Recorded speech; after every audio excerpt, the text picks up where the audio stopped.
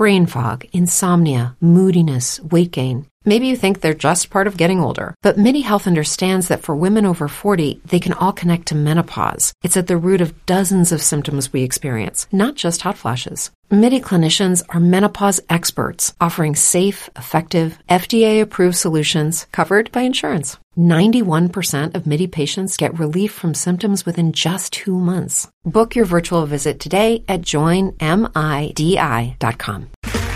Okay, round 2. Name something that's not boring. A laundry? Ooh, a book club. Computer solitaire, huh? Ah, sorry, we were looking for Chumba Casino. That's right, ChumbaCasino.com has over 100 casino-style games. Join today and play for free for your chance to redeem some serious prizes. ChumbaCasino.com. No purchase necessary. Void where prohibited by law. 18+ terms and conditions apply. See website for details.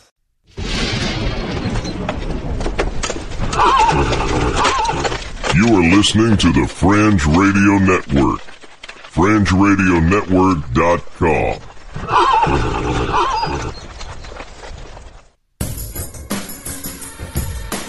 Tonight's show is brought to you in part by Tim's latest single called Deceived by Project Parish. Download Deceived on iTunes, Spotify, Amazon Music and many other digital music stores.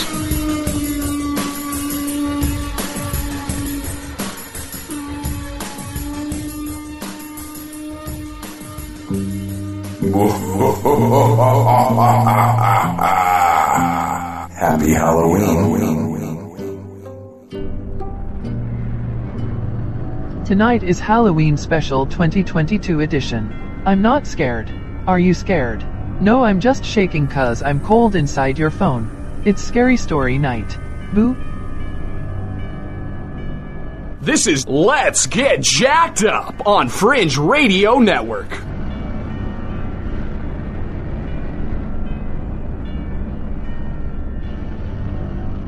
Hello everybody, welcome to Let's Get Jacked Up. This is the Ghost Story segment.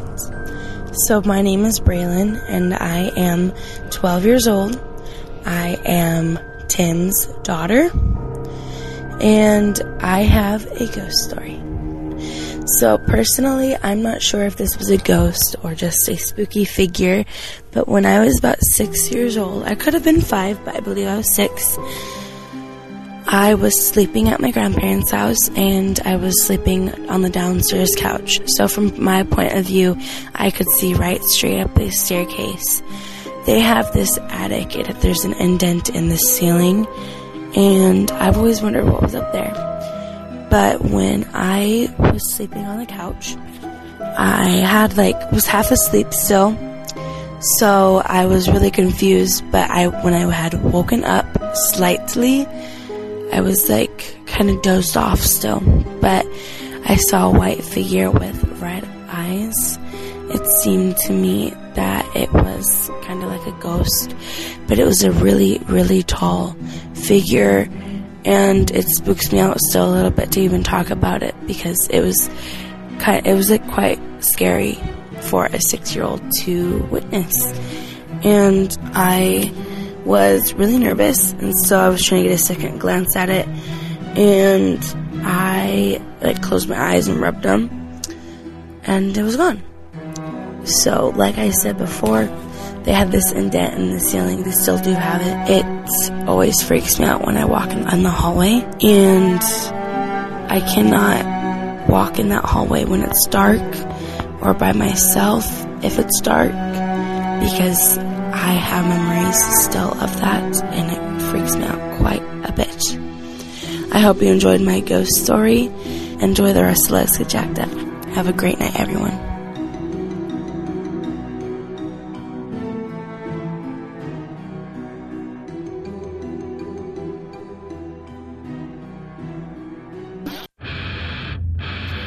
Listen as Jack and Tim discuss the dark side.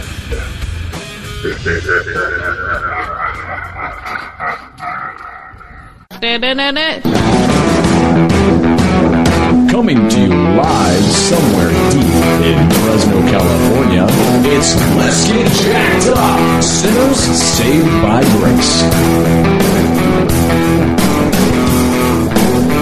Here are your hosts, Tim, Bobby, Jack, and Karen.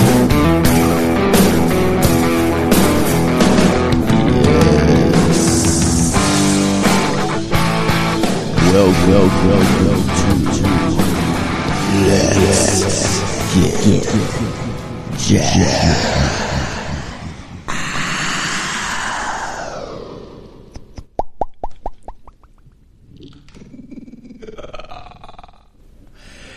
Hey everybody, welcome to Let's Get Jacked Up. This is Tim, one of your co-hosts tonight. Bobby and Karen, ooh, they're not here. They got scared away to Anaheim. That's frightful. I believe it was Anaheim. I can't keep track of their vacations. They have so many. Hello, Jack. Jack is with me tonight on our Halloween special. Yes. And we have a guest.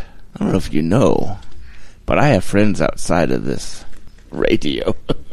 You do. I have my buddy Corey with me. Mr. Corey, you work with me, and I've known you for years.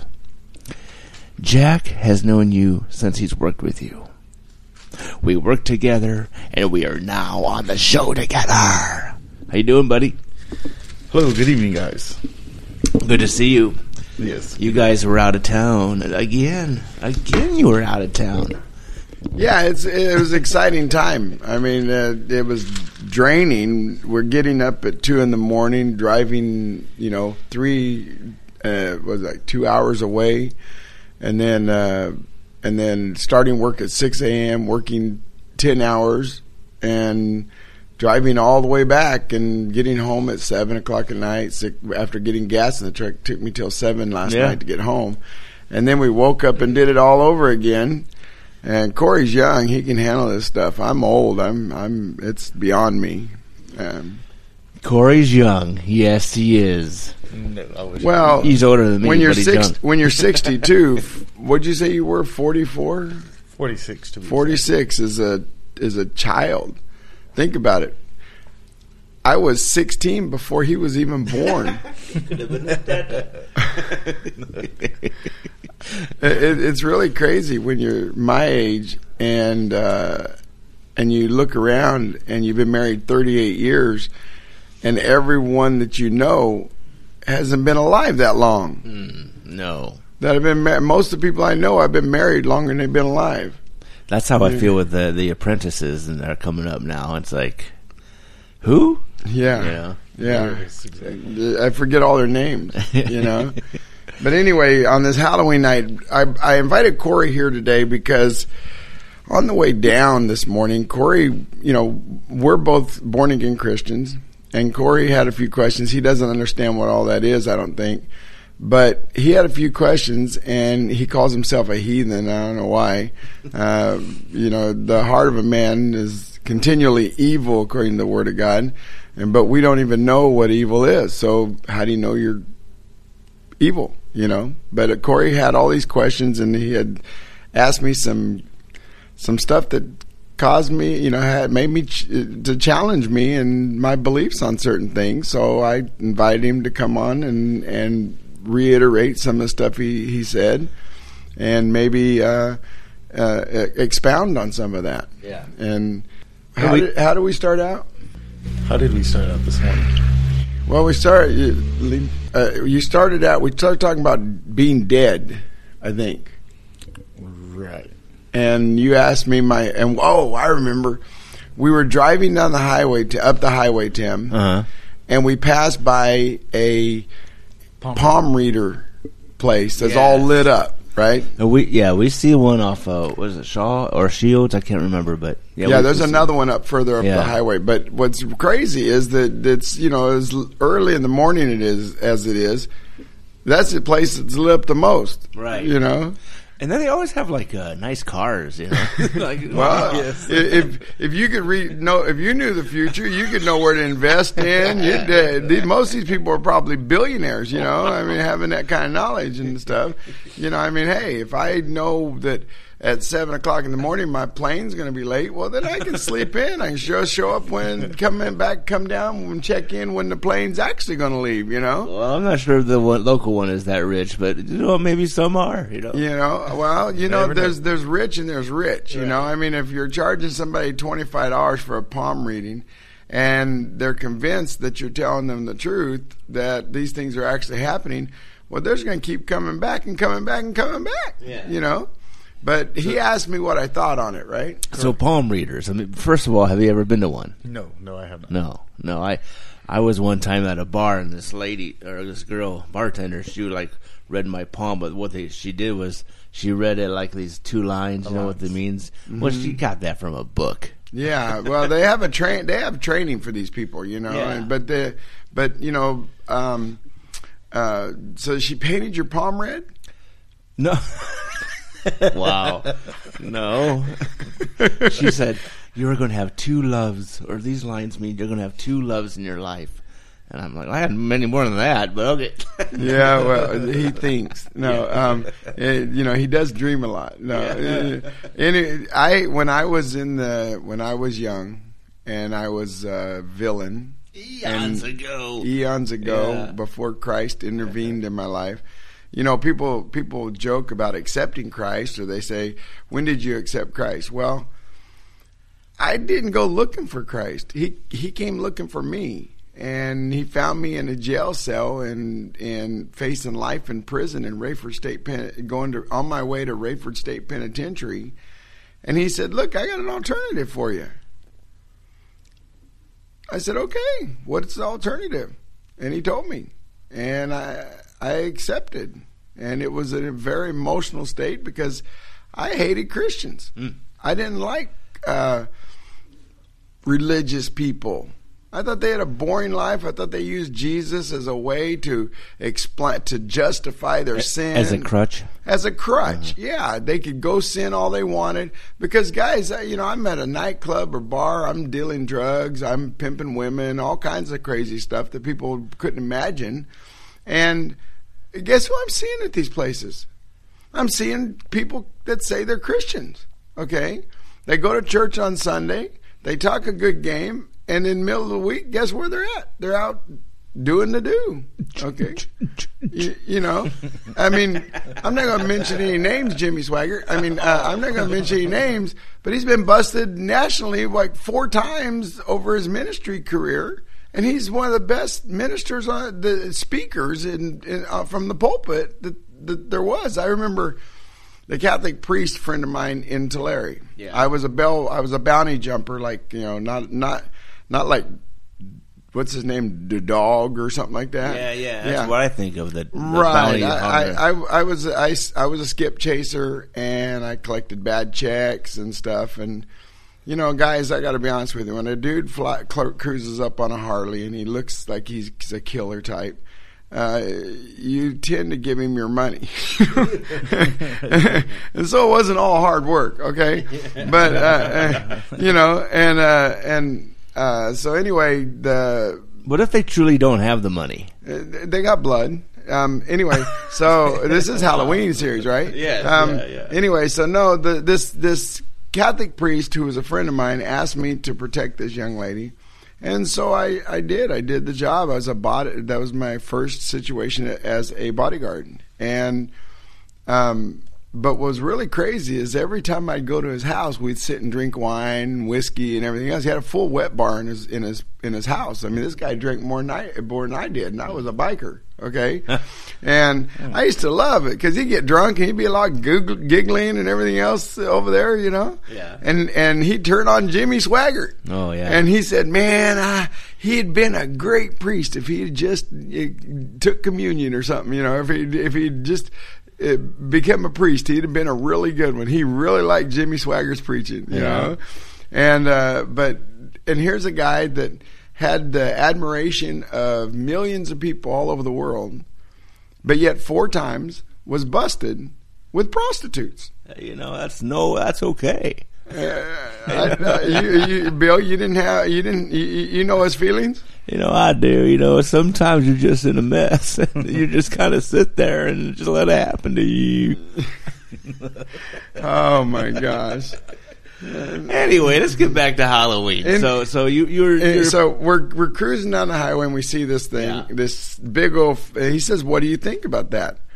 And I said, "Well, I think I start out, Corey, something like, well, they have power. Yeah, they truly have power. I know. I was on the dark side. I knew who evil was. I knew who God was. Okay, but as far as I was concerned, anybody accepted him was a scapegoat. Okay, when I was evil." But guys, not veering off again, but just enlightening you to what I'm saying is when you're incarcerated, there's a few people you don't mess with. One is the baddest dude you're incarcerated with, because he might kill you, or she might kill you if you're in a woman's prison. The second person you don't mess with is somebody who is totally loony off the rocker. You can tell by looking at them, they're talking to the wall, and the wall's cussing, and they punch the wall or something. They just are not all together there. They're talking to ghosts that don't exist. Right. There's Halloween, so we're talking about those spirits that these people see that we can't see. Right. Right. So maybe if you're a little loony, you can see through that veil where the angels and demons are warring over us all the time. You can actually see them like they see us. I don't know. Maybe loony does that. Okay.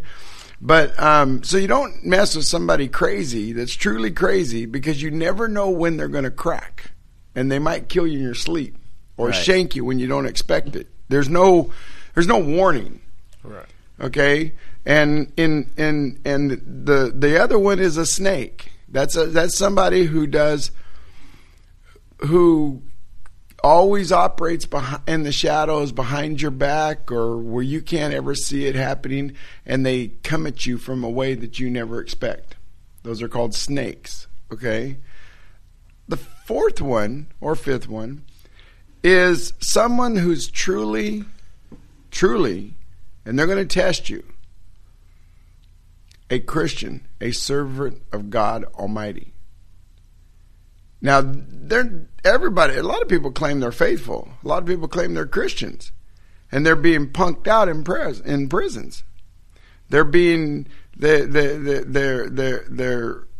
they're going to put Satan's going to have them put something at you, or hundreds of things at you, to see if you're going to rely on God, or you're going to be afraid, or you're going to be filled with terror, or you're going to give in.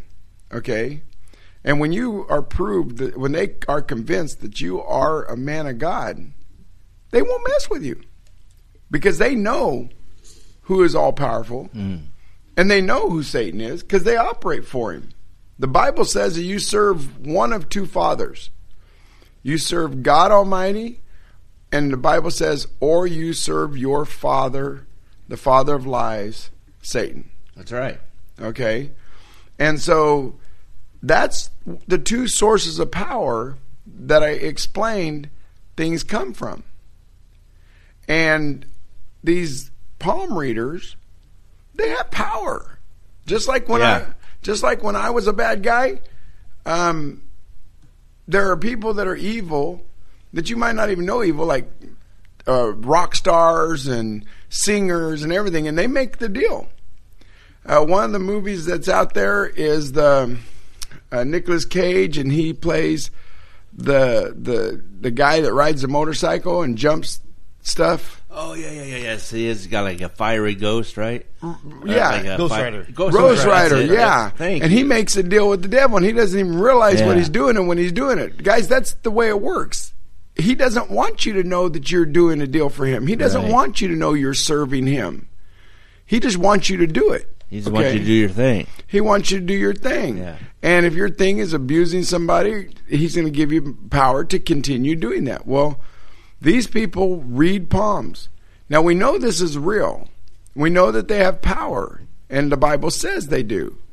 It says in the last days that the Antichrist will release his prophets upon the world, and they'll be given the power, to, and allowed by God, okay? They'll be given the power to deceive many through their signs and wonders, okay, through the magic of their hands. And so these people have power.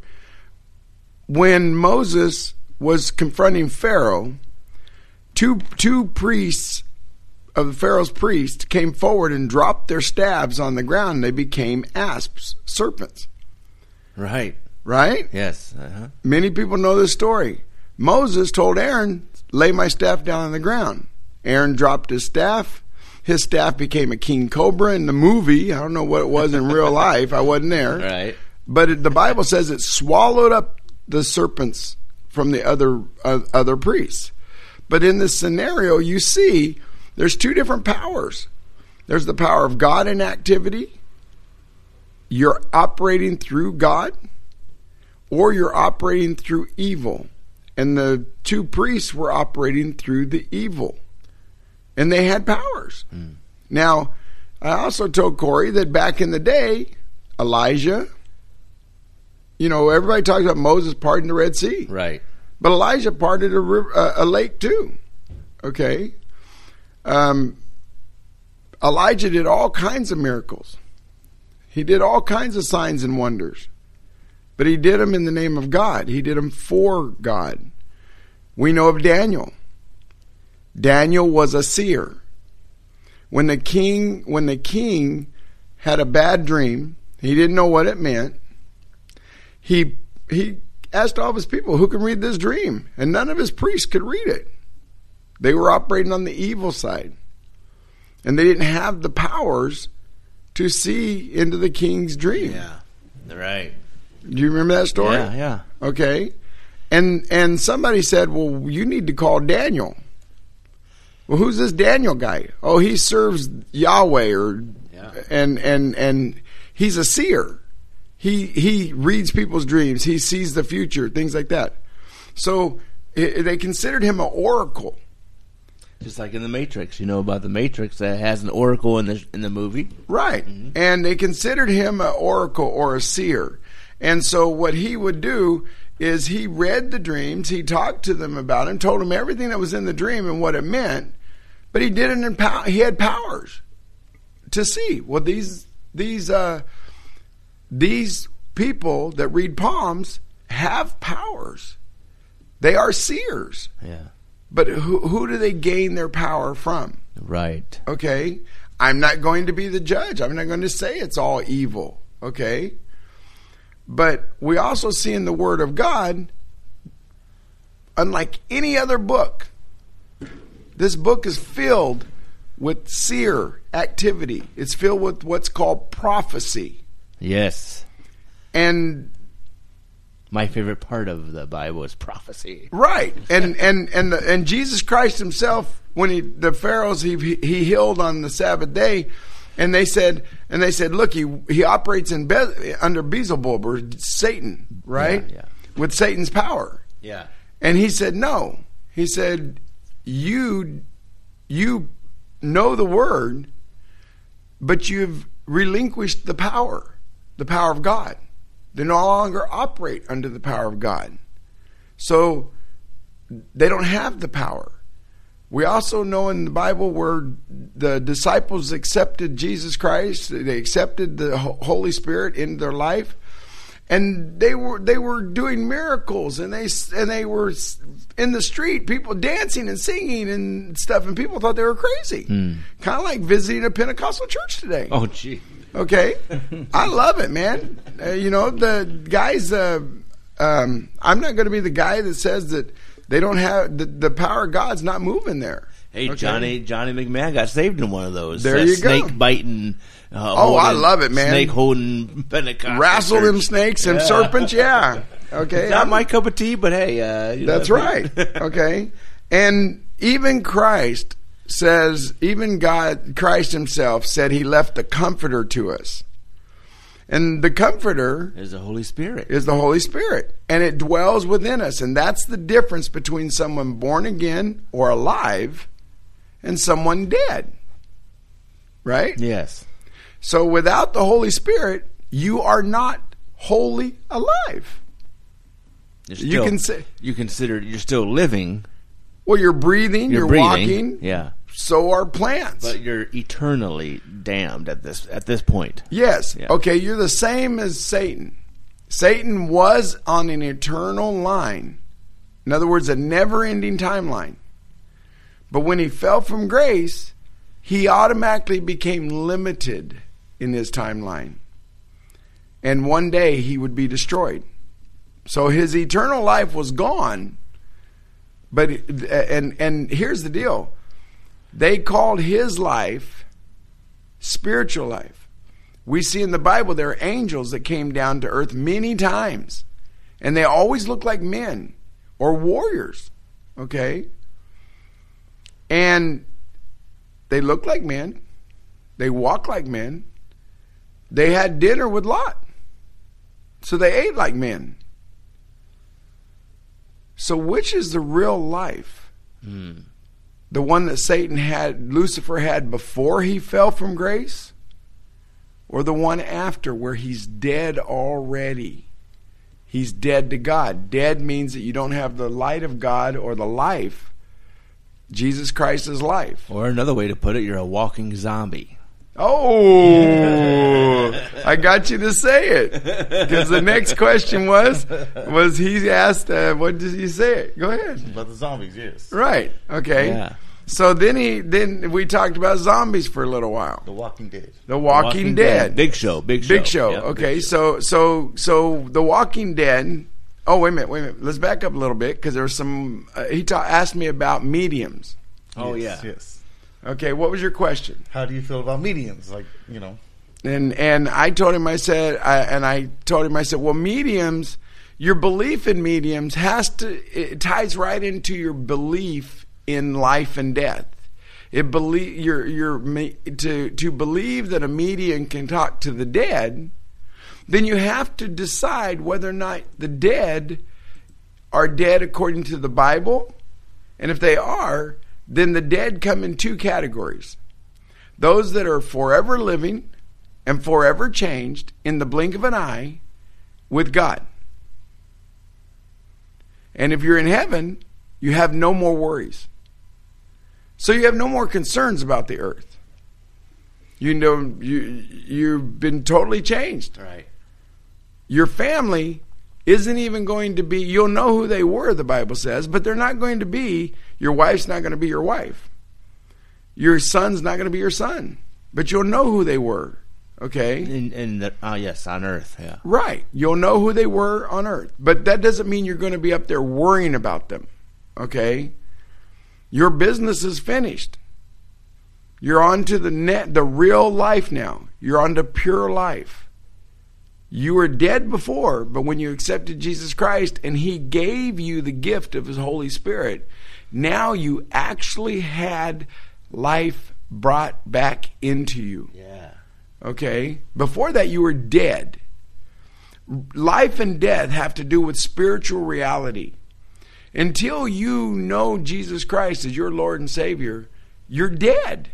You might be breathing, you might be walking around, but the end result is you're going to go to hell. You're going to go to fire. And I'm not preaching fire and brimstone, trying to scare people, even though it says Halloween. it'd be rightful to do it. It'd be rightful to do it.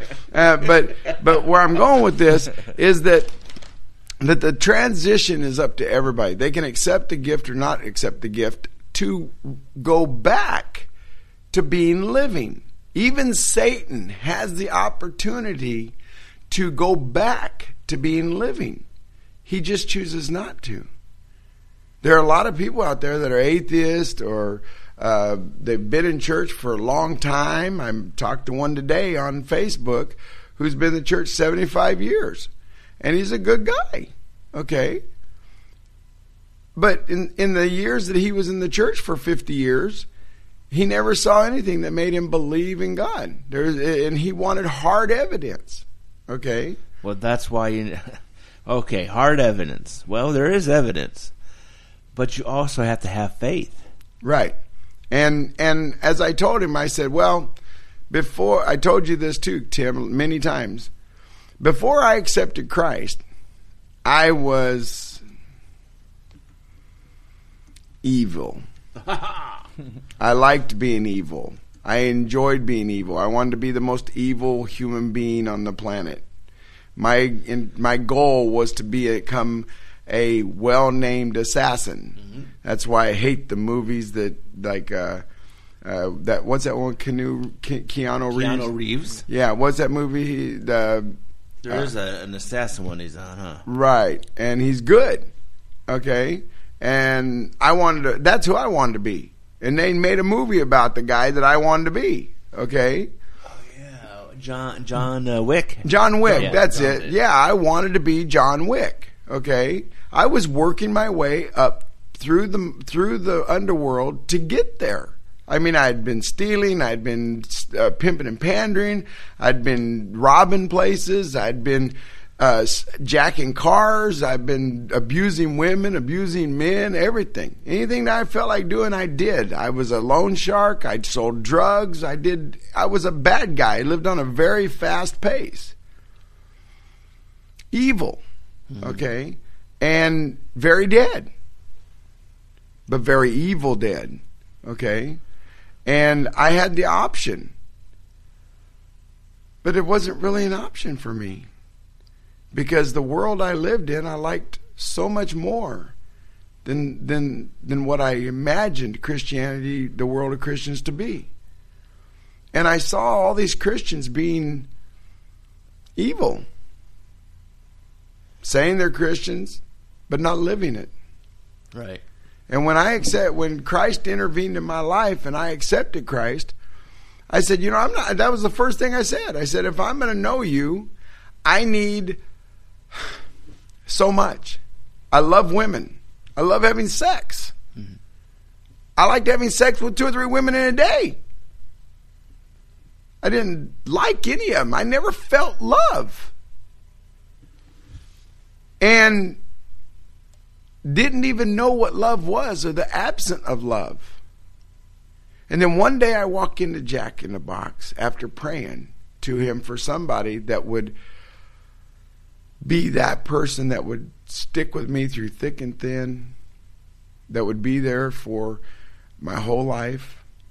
And I also prayed for a pillar that would be strong and teach me the truth. Okay? And I walked into Jack in the Box the very next morning, and it was like lightning. It went from my eyes to her eyes, and in that moment, I knew what love was. Before that, I didn't believe that people fell in love. I thought it was just a convenience thing. Right. My body chemistry liking your body chemistry. Let's get it on, baby. And I had and I didn't have any moral ground, so I didn't need to be monogamous. Okay. There was no dedication because I knew one day she'd cheat on me, every one of them, so I didn't stick with any of them for more than 3 months. Okay? I was out. I got what I wanted. I got all I could handle. And when they started getting to be a problem, that dumped them. Okay? And for the first time, I felt unconditional love. I was in love at first sight. It was like lightning went from her eyes to my eyes. And I gave this testimony a long time ago on one of our other shows. And I asked her, I said, can I get a cup of coffee and your phone number? And she says, I don't have a phone, but I go on break in 15 minutes. I'd never felt anything like this in my life, and I had to grab it. I had to hold it. I couldn't let it go. And I said, well, I'll be here in 15 minutes. I mean, I'm a drug dealer. I'm a gangster. I got nothing else to do. What are you going to do? Yeah, what am I going to do?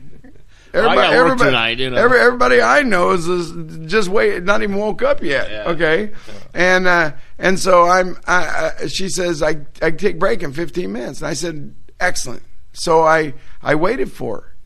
She came out. She gave me a cup of coffee. I think an apple pie even, and so we hung out that day.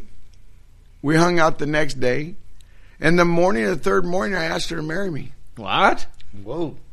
And we've been married 38 years. Wow.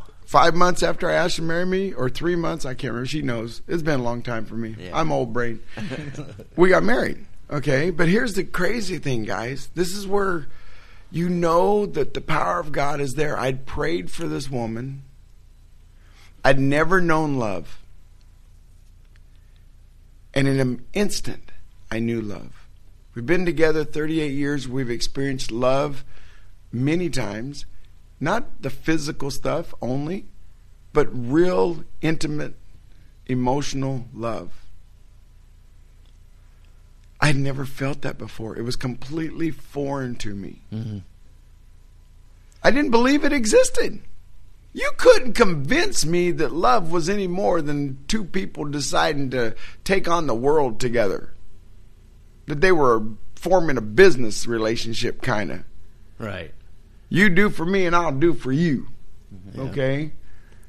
You be my family, I'll be your family, and we'll back each other up and get through this life, because this life is just full of pitfalls and ups and downs, and together I have a partner that I can rely on. But if right? you're dead like a zombie, the next life is even worse. Yes. And so when he asked me about this zombie thing, the issue of life and the issue of love came up.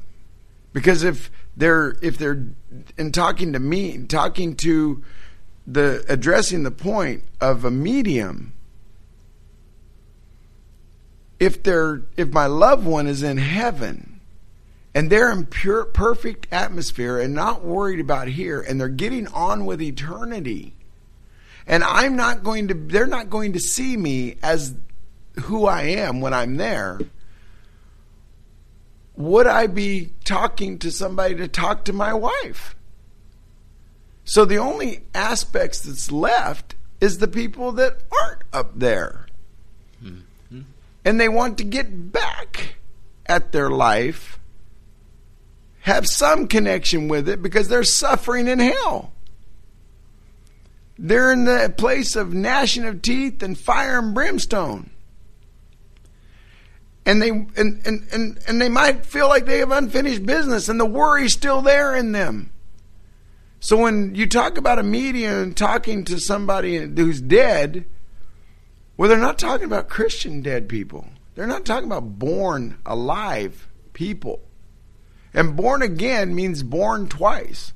So you're born to the flesh once, and when you accept Jesus Christ, you're a new creation. You're born to the Spirit. You're born to the Spirit. Yeah. So you at that moment become a new creation, because now you have the Holy Spirit inside you. And the Holy Spirit starts making changes. You ain't got to change. If you could change from the evil, vile creature that you are, you wouldn't need Jesus. Right. Okay? So now you have the Holy Spirit inside you. A friend of mine, Calvin Brown, asked me, he said one time, he said, I couldn't become a Christian. He says, because I like my beer.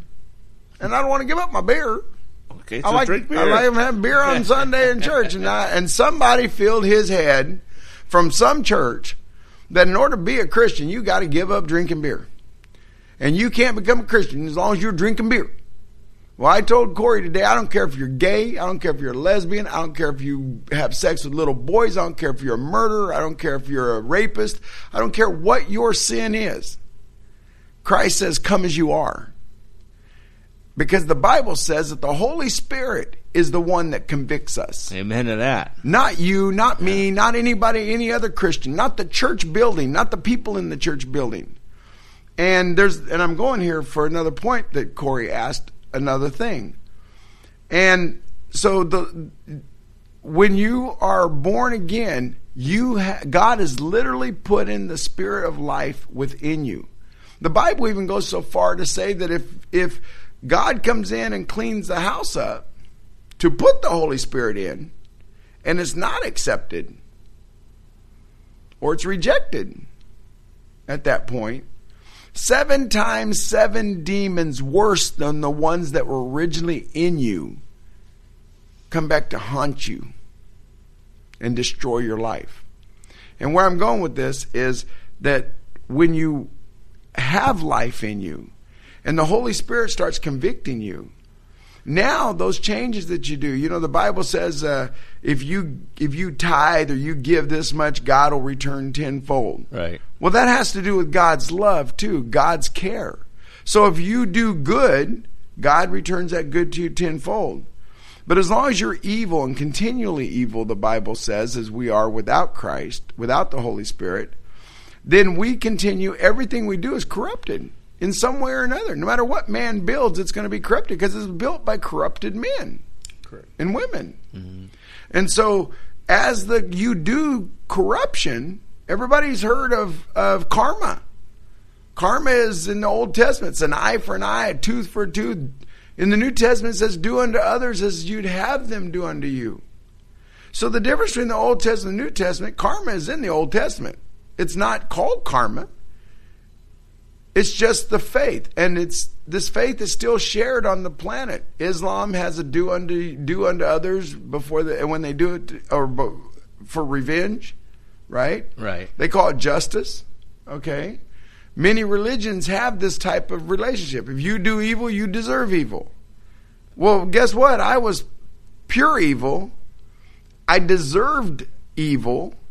And God showed me love, not just from Him. He gave me a wife to love me. Now He's given me sons and children to love me. And He's given me grandchildren to show me love. He's that little bit of love that He gave me and my action of good under the Holy Spirit, He's rewarded it tenfold or 100-fold. Now then, he asked me about mediums. Well, if you're going to a medium and they're powered by the dark side, now you've just asked to be deceived. You've asked demons to come into your life and lead you astray. If your people are dead, who's going to be talking to you? Is Satan going to allow them to come out of the pit of hell to converse with you? Or is a demon going to act like them? There it is. Knowing everything that they know about you, having watched you without you seeing them. By the way, Satan, the Bible says that God keeps good records. Angels keep good records. I guarantee you Satan's keeping good records too, and his demons are, because they were trained by God. Well, and also, the angels are around us. Right. And they see everything you do. Yes, and they see you, and they, we have protective angels, and there's angels that are not good angels, so we have the both of them. We can't see them around us, right? But they're recording everything, and they're keeping notes on everything. They know what your temptations are. So like the mediums and the fortune tellers and all that, what they are listening to, if they're good, right? Maybe there's the tarot cards or whatever. Maybe there's like ones that are just fake, but then there's the good ones, quote unquote. And what they have is unfamiliar spirits speaking to them. Mm-hmm. Because let's say somebody died, Corey, and then somebody is telling the fortune teller or medium or whatever it is, well, this is what happened, and this is where she is or he is, and they're telling them this is unfamiliar spirit or familiar spirit, excuse me. So these demons know about your loved one. And that's where they're getting the information from. And they can use that information to manipulate you. Yes. To bring havoc into your life, because they aren't there to make your life good. By the way, guys, Satan has I don't know if you realize this, but there's a term that's used in evil, especially in gangs and stuff, called blood in, blood out.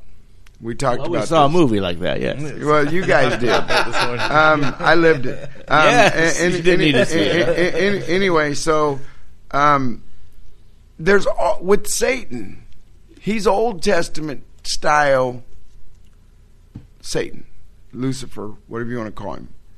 He's Old Testament style, and he believes that there needs to be a price. So he might be nice to you for a little while. He might make things go good for you for a little while, just to suck you in and give you enough rope to hang yourself. Okay? Just like you did in the garden, right? Right. Oh, You're not going to be deceived. Come on, take the fruit. Right. But he didn't go to Adam and try and deceive Adam. No. He did what rumor starting people do.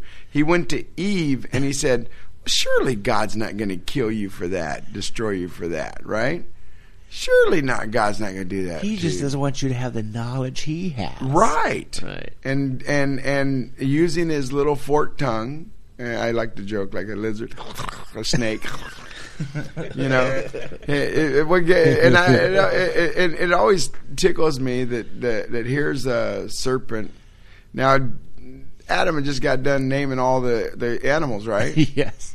And here's all the animals talk. You know, they're conversing with him, and Eve's talking to the snake like it ain't nothing. How many people are afraid of snakes now? Okay, yeah. But Corey asked something about witches and warlocks. Go ahead, Corey. It was about, like witches, the old times where, burn at the stake and all that. So I wanted Jack's opinion on it. Yeah, and so wait, what do you want? You want to know if they should still be burned at the stake, or why? No? He asked. Why have we let them live? He said, "How do you? What does the Bible say about witches and stuff like that?" And I said, "Well, it's very clear. It's not. We don't do it anymore because it's been outlawed. Tim, in the last days, it says that the Satan will be given powers to deceive, and he'll send out his prophets and prophetess on the planet, and they will be given powers to deceive many, right? So I started out, and I said the other thing that Satan does is he does things progressively, so you don't feel the heat as it comes on. It's a little thing here and a little thing there and a little thing there, and boom, and it's just slowly changes. And then all of a sudden you're in 2020, 2022. Right. Yeah. Right. Yeah. And this is what I explained to him. Everybody talks, all you ever hear about witches in the old times was all these poor people that died or got killed because they were considered witches and they drowned them, okay? So I said, yeah, Corey, that was a turning point because the Bible said prior to that. Now I'm going to go here with you because everybody thinks that the Bible is the Bible should be outlawed because it doesn't mean it talks about marriage between one man and one woman. Mm-hmm. Talks about many things that they don't want you to do anymore in life. Well, this is how far back it started is what I'm saying. It started longer than this, but this is a good point of progressiveness. Okay? Back when the Bible was written, it said that if you come upon a witch or a warlock, you are to kill them immediately. It doesn't say hem-haw around. It doesn't say think twice about it. It doesn't say, hey, bring them before the magistrate. No. It does that in other areas, talking about a wife that cheats on her husband, things like that. It gives you all that direction. But when it comes to witches and warlocks and that sort of thing, it says kill them immediately. So the Bible, in essence, orders me to murder. Right? Well, that's what it sounds like, right? I haven't given them a trial. So now protests start coming out. And somebody comes with the bright idea that, you know what? Before we go just killing anybody that's thought of as a witch or a warlock, we need to give them a fair trial. And so they started trying them. Well, they didn't have any way of really proving anybody was a witch or a warlock. So they came up with this idea that if they dunked them in water, if they drowned them, and this is really funny. And by the way, Nuclear Knucklehead said thinking about that would be guerrilla warfare. Right. Okay. I like it, Knucklehead. Anyway, so now you put them underwater and you drown them. If they live, here's the crazy thing. If they live, well, they're now we can burn them because they're definitely witches or warlocks. If they don't live, oh well, stuff happens, and so here's the deal. If you were a greedy landowner, say you're the largest farmer in the land or the largest herder in the land, and you wanted somebody's property, well, if you were rich and famous, all you had to do in the area was point your finger at somebody and say, he's a witch or she's a witch. If I want Corey to give me his property, his land, and Corey's held out and won't sell me his property, and I want to get his property, well, there's a lot of ways getting his property. Greed takes over. Satan takes over. So I go and I say, you know what? Corey's daughter, I saw her doing witchcraft. She was praying over there in the bushes to Beelzebub or something. She's doing, Santeria stuff and cutting the heads off chickens and spreading the blood everywhere. And guess what? This whole mob from church. Well, we got to fix that. We got to cleanse the sin. And all these people that are in church today do the same thing. You walk into church with a couple earrings. You might be a lesbian. You might be gay. You might be a transgender. You might be something. You walk into church today and you are made to feel like vile crap. Yeah. You're not wanted. I don't want it. You get a prostitute that walks in. It might be she might be craving Christ. And she walks in, and all she's got on is a miniskirt, and she drops down at the front pew, and her boobs are kind of showing out, and her butt dress flows up, and you kind of see her rear end, and all these, she can't be here, she doesn't belong here, blah, blah, and they run her out of town. Okay? Well, I know this because I speak from experience. When I accepted Christ, I was an evil, vile person that didn't know anything about God, and I wanted to know about God. I wanted to know about who I just accepted. I was still the vile, evil creature I ever was. So when I got out, when he freed me from that jail cell and freed me of those charges, which he did in 3 days, okay, I felt it was time I'd become not a hypocrite. So I threw on the best clothes I had, which at that time it was a John Travolta style Saturday Night Fever disco. Staying alive. Right, staying alive. And I walked into this church, this Baptist church, and I walked in, this deacon looks at me, or elder, whatever he was, he looks at me, he goes, "What are you doing here?" And I go, "I'm here to learn about God." I didn't know what else to answer him. Yeah. And he says, "No, you're not. You're here to pick up on our innocent young ladies. You just get out of here right now." And that sounds welcoming, right? And I see this same attitude in churches that have cliques and hangouts and groups and all this stuff where they hang out together and they won't let anybody else in. If you're not in their clique, you're not accepted. Okay, you look different than them. You act different than them. You're not accepted. Yes, Nuclear. He had a leisure suit on. I had a leisure suit on. That's right. I was stepping lively, as they say. I didn't have them shoes with the fish in them. The goldfish in the bottom. But I had some. What do they call those shoes? Corey, you all in music and everything. But anyway, what I'm saying is that at this time, these people in this church jumped down there, grabbed Corey's daughter, and they said, she's a witch. And he's telling Corey, he says, "Look, you just sign over your land." And I'll say it was a mistake. It wasn't your daughter. It was this other one, and she's no longer around town. Corey's going to sign over his property, right, Corey? Of course. Corey doesn't sign over his property. They kill his daughter. Next thing you know, they tell Corey, "Hey, we're taking your wife. She's a witch. That's where your daughter got her from." And they can, one way or the other, they're getting Corey's land. And so having a trial, a lot of innocent people were drowned. It became very ugly, so much that protests started, and the Puritan religion fell. Okay? So, and I don't know if you knew this, Jack. I know I didn't, but Nuclear says the witch trial was stopped when the governor's wife got accused. A land grab for sure. Wow. See? I didn't know that. The Holy Spirit works in wondrous ways. Okay? So it was used for evil. And over time, now we're to the point to where everybody wants to be Harry Potter. Everybody wants to be a witch. Everybody wants to have superpowers. It's cool. It's cool. They made it cool. Everybody wants to be X-Men. They want to have some kind of super. No longer is it good or right in the public's eye to just be a man or a woman the way God designed us. They want to be superhuman, or they want to have superpowers. They want to be magical. They want to be able to part seas. They want to be able to swim underwater. Now they're talking about altering DNA and designing DNA so that if a soldier loses an arm, he can grow it back like a lizard. All they got to do is join lizard DNA to it, okay, or reptile, okay? Yeah.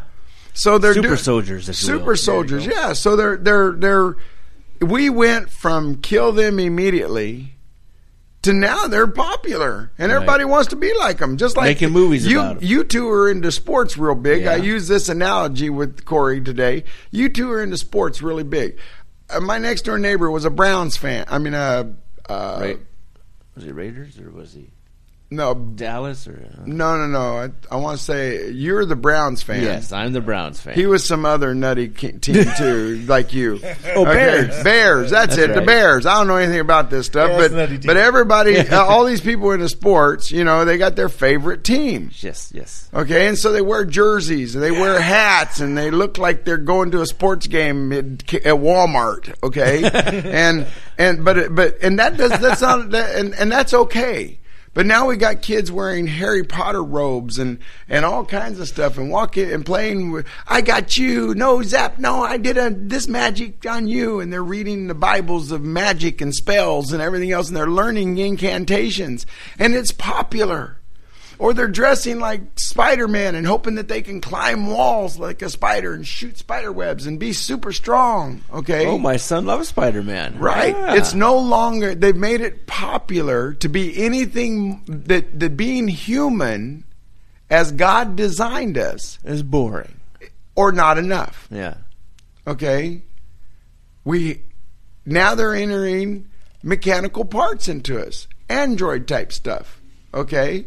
And they want to put implants in our brains.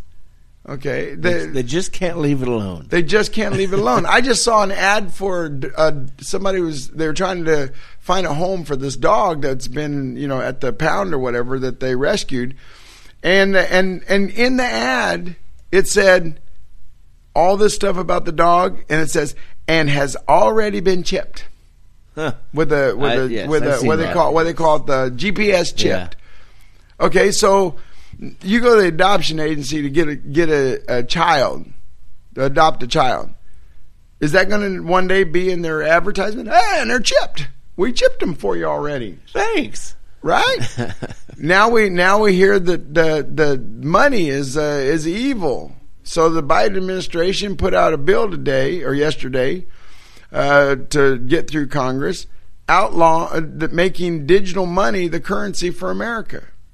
Okay. Wow, I didn't know that. Yeah, it just just read it earlier today. My wife sent it to me. The other one, guys, and this is more scary on Halloween than anything. Yeah. Okay. The other one is this: in Boston, you're gonna love this. We all just went through what I call the COVID scare. Yes. And it's all kind of died down now, hasn't it? You got some Democrats claiming victory over it, that they ended it, okay? They were part of ending it. Well, Boston has a laboratory.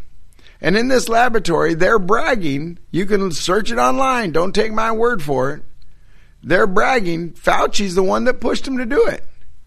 They now have escalated COVID, increased its power, and it's now killing, where it was killing 7% of the mice that were white mice that were infected with it, laboratory mice that were infected with it, it's killing 7%. They have hit a award-winning record of 80%. What? Yes. So let me ask you a question. This virus escaped from a top security laboratory in Wuhan and traveled the entire world. And you know, guys, you all seen the movies. You know how these things have systems in them that are closed air systems, so they can suck the oxygen out in a heartbeat and remove the oxygen like a vacuum. Yeah. Okay. They have others that send sterilizing stuff into it to stop any contaminants or germs from spreading. They have flame. They can ignite the room on a moment's notice to burn anything that to crisp, right? They have, when you go into one of these places, you got to walk through a tunnel basically and be fully clothed in this stuff, be sprayed, go to another thing where you put your stuff on. That is like a space suit. Okay, then before you can ever enter the room, and then when you go in the room, these things are in cases with these little glove things you stick your hand in, and you work on them within another confined space, so that if it breaks and gets out of that confined space, it still has a backup confined space. But this little virus was so intelligent that it found a way of escaping and infected the entire world. But the one in Boston won't. Right. Well, why are they even fooling with it? See, why would you go and try to increase it? Well, guess what? The deal is, from my understanding, I could be wrong, the deal is that they wanted to get the kill rate up so that they could create a vaccine that deals with the higher power kill rate, so it's more effective on the lower kill rate stuff. An ultimate vaccine. Okay? Wow. So anyway, there's your Halloween story, the scary part, right? Okay, so now we have the witches part. We've covered that. There's another one you asked. It was The Walking Dead. The Walking Dead, and we covered that, right? Okay, if you don't know Jesus Christ, your Lord and Savior, you are the Walking Dead. You think, but your brain. I got to go here because it's almost comical.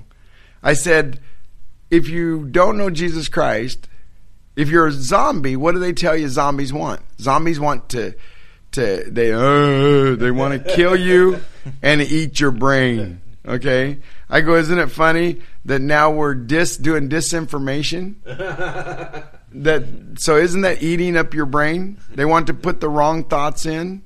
The prophets of Satan are going to give powers to deceive. Isn't that eating your brains in a parallel type thing? They're not physically consuming it, but they're altering your brain with reprogramming. Okay, right? They've taken and split the whole world up into environmentalists, into all these different categories, so no one in the world will ever combat them again. Right. Okay? And paid them off or whatever. Right. And the Bible says in the last days that the entire family will be divided. Have you ever seen families divided as much as they are now on, whether COVID and politics? Politics, everything. Support abortion, don't support abortion. Believe in 5-year-olds who can't choose what burger they like, can choose what sex they are. Okay, yeah. It's getting crazy and out of hand. That's manipulation of the brain. That's eating your brain. Okay, consuming your brain, and it's consuming it with different information. Right. Okay. There was another one, a good one, that you asked me. You got something, Tim? While you guys think about that, I got a spooky story by our own Johnny McMahon. He sent me over a story, so let's hear that, and then we'll take a break, and we'll come back with Corey, and in fact, you have some stories that we would like to hear, and right here on Let's Get Jacked Up. Hey, it's Johnny Iron, host of The Iron Show, owner, FringeRadioNetwork.com. I have a scary story for Halloween. Happened to me when I was a teenager. My friend Ron Rico, I grew up with down the street, Ronnie Oden. He was a bad boy, and we were all bad kids. It was the 70s. So I'm gonna say this is probably late 1978. So I'm 16. And I lived in the basement. I had a big, huge bedroom in the basement at my parents' house. And I was the only one that lived in the basement. I was downstairs in my room. And nobody ever came down there.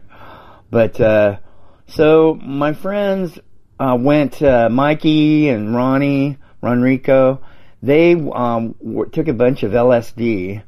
And they decided to go party all night at a graveyard. And so they show up about 4 a.m, because you could come in through the sliding glass door to get into the back of my house and then come into my bedroom. So they walked into my bedroom about 4 a.m. and woke me up, and they're just ripped on acid. Their eyes are like saucers, and they go, Ron Rico goes, I got something for you. I found a rose off a grave. I'm like, dude, don't bring stuff like that into my room. He goes, no, it's beautiful. Look, it's a rose from a grave. I go, dude, are you high? He goes, oh yeah, we've been doing acid all night, man. He goes, I brought you this rose from this grave. I'm like, whatever, dude. Anyway, finally they left. And the next night, that rose was still sitting there because I had forgotten about it. Anyway, the next night is when this scary thing happened. I had a bottle cap opener, and in order so that it wouldn't get lost, I had it on a long piece of leather from the very top of the wall, nailed in, and it hung all the way to the floor. So it's like an 8-foot long piece of leather strap that held this, that hung this bottle cap opener. That way you could grab the bottle cap opener and walk around the room and open beers or whatever. And then when you let it go, it would just fall against the wall. Anyway, I woke up at about 3 in the morning, and I heard this shoo, shoo, shoo. And I turned on the lights, and this bottle cap opener was swinging on its leather strap all the way from one end to the other. It would swing in a full arc from the ceiling all the way down along the wall, along the floor, and then back up to the other ceiling, like a pendulum swinging back and forth. And it wasn't slowing down. And finally I jumped up and I grabbed it. And I threw it down, and it stopped. So that's my scary story for Halloween. True story. Happened, I don't know, would have been the winter of 78. So, alright, it's Johnny from the Fringe Radio Network. Thank you for listening to Let's Get Jacked Up on this same Fringe Radio Network. That's FringeRadioNetwork.com.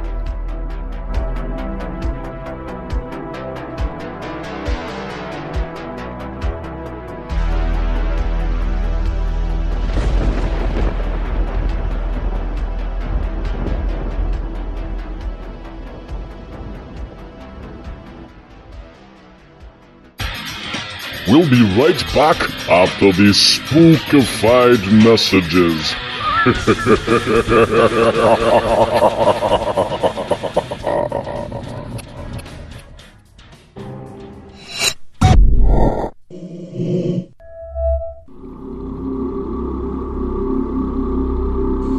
You are listening to Let's Get Jacked Up on Fringe Radio Network at FringeRadioNetwork.com. We'll be right back. Remember, we are always watching you. Remember to like and follow us on Facebook and Twitter at Let's Get Jacked Up. Check out our website at letsgetjackedup.com. Listen and download our episodes from our website, the Spreaker app, and of course at FringeRadioNetwork.com.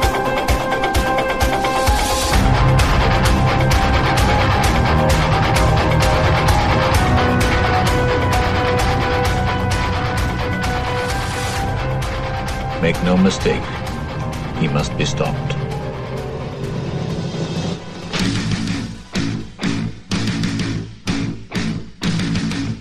Hello, I am Fringe Dracula.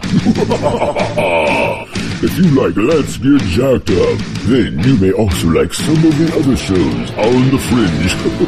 Check out shows like Spirit Wars with Michael Basham, Conspiracy Theory with Basil Rosewater, Iron Show with Johnny McMahon, A View from the Bunker with Derek Gilbert, Getting Understanding and Eyes Wide Open with Leonard Olivares, Spiritual Encounters with Casper the Cloud, Conspiranormal Podcast, Bigfoot, Terror in the Woods, Biscuit Reviews with Flaky Layers. Oh yes, Canary Cry Radio and Canary Cry News Talk with Basil and Gons. Ooh, Brothers of the Serpent. and so much more on this network. FringeRadioNetwork.com. That is FringeRadioNetwork.com. Check it out today before I, Fringe Dracula, find you and suck your blood.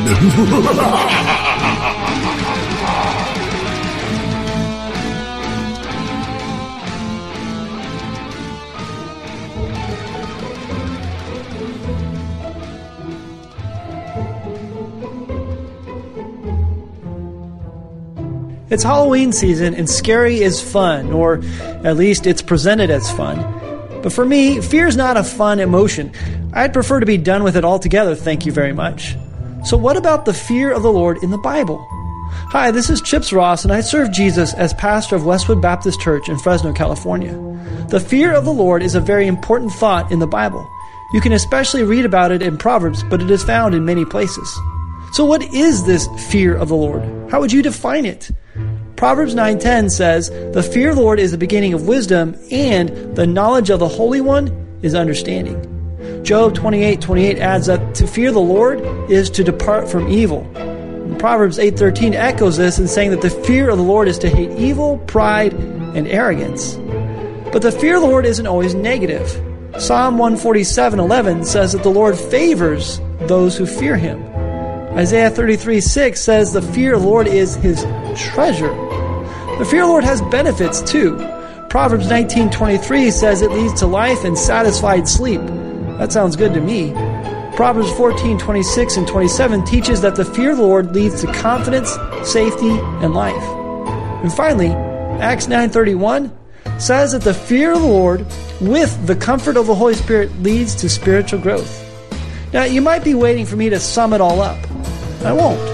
Not because I can't, but because I've learned that the fear of the Lord is something each person has to understand. I can't give you a definition. I can give you food for thought, which is hopefully what I've done. But I will leave you with this one last hint. The fear of the Lord is all about your relationship to the God who created you. Think about who He is, what you have done, and how you stand before Him.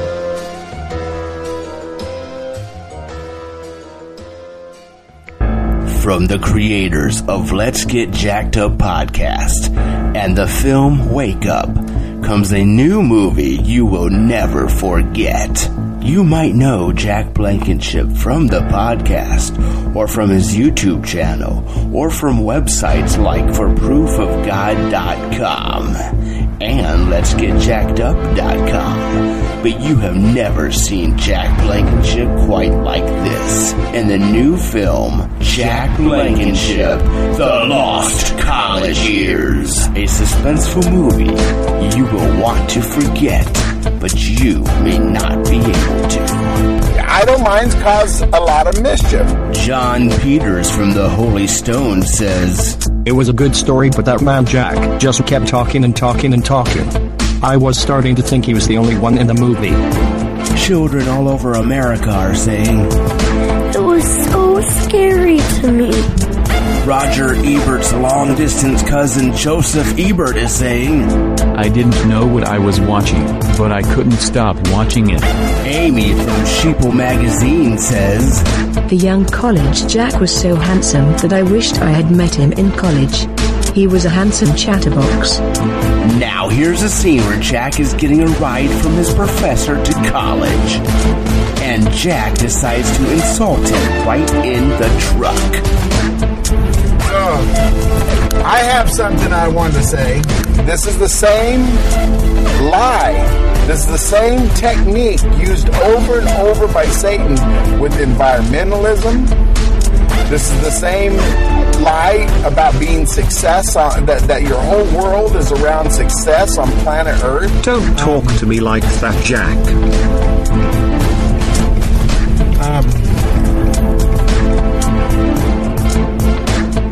Jack Blankenship, The Lost College Years.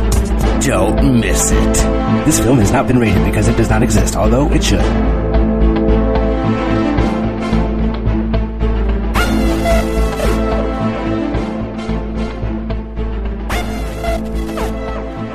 This is Let's Get Jacked Up on Fringe Radio Network.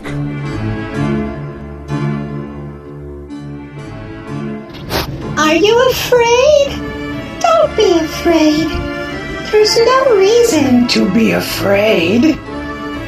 It's only a podcast.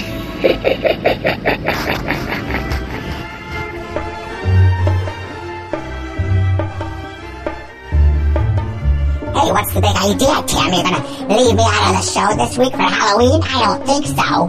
This is Captain Leap Walker the Alien, and I'm here to tell you now that it's time to get back to the show already. This is Let's Get Jacked Up on Fringe Radio Network at FringeRadioNetwork.com. Happy Halloween! All right. Welcome back to the show. Let's get jacked up. And I tell you what, I want to see that movie, Jack. The Lost College Years. They would be lost because I didn't go to college. That was that alternative life. You know, they say that the scientists, what's really crazy, Tim? Yeah. If nothing's spooky, this should be spooky. Yes. Okay? The Bible talks about there's multiple dimensions. It talks about the three heavens and different things like that. But it talks about the angels can see us as clear as day, but we can't see them, so it's like we have blinders on, that they're sitting in the same rooms with us and things like that. They're in the same cars we drive down the road. Yeah. That's kind of spooky a little bit if you think about somebody with you all the time, watching you all the time, right? Right. Well, when you look at you think about that, and then you think, okay, well, I went to the bathroom. And Corey was gone today at a porta potty for like an hour. Okay, Really? I don't know what he was doing in there, but man, he walked out and he was like waving his arms. Don't go in there! Well, you know, Don't that go in coffee there! kicks in, you know. What kind of coffee do you drink, man? I mean, wow. The Lost College Years. Yeah. Okay, I know you think that that's very funny. It's a great movie. It's never going to existed. be a great movie that never existed. and because I didn't go to college, it would be real hard for us to make that movie. Okay, but I'm willing to You're give willing it to a try. Yeah, Good. as long as I don't have to go to college. You know, we might have to cast you though, recast. Maybe somebody play you. See? Oh, so somebody. How you gonna find somebody that good looking? You know, but they're out there. Now, so back into the, you know, Pastor Chips got in my groove here. Okay, today when I was with Corey. Corey asked me some questions, and they real pointed questions about stuff that is kind of controversial. And Corey asked me about, what'd you ask me about, Corey? The laws coming in and like the death. Like the death penalty? Yes. Yeah, so Corey wanted to know if I believed in the death penalty. And I said, absolutely. I believe in it, absolutely.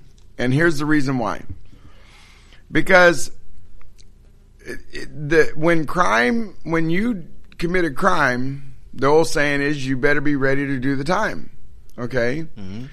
If more people had the fear that of what their actions may gain them as far as penalized, the harder the sentence is, the least it's going to be done. And one of the proofs of this is in like Saudi Arabia.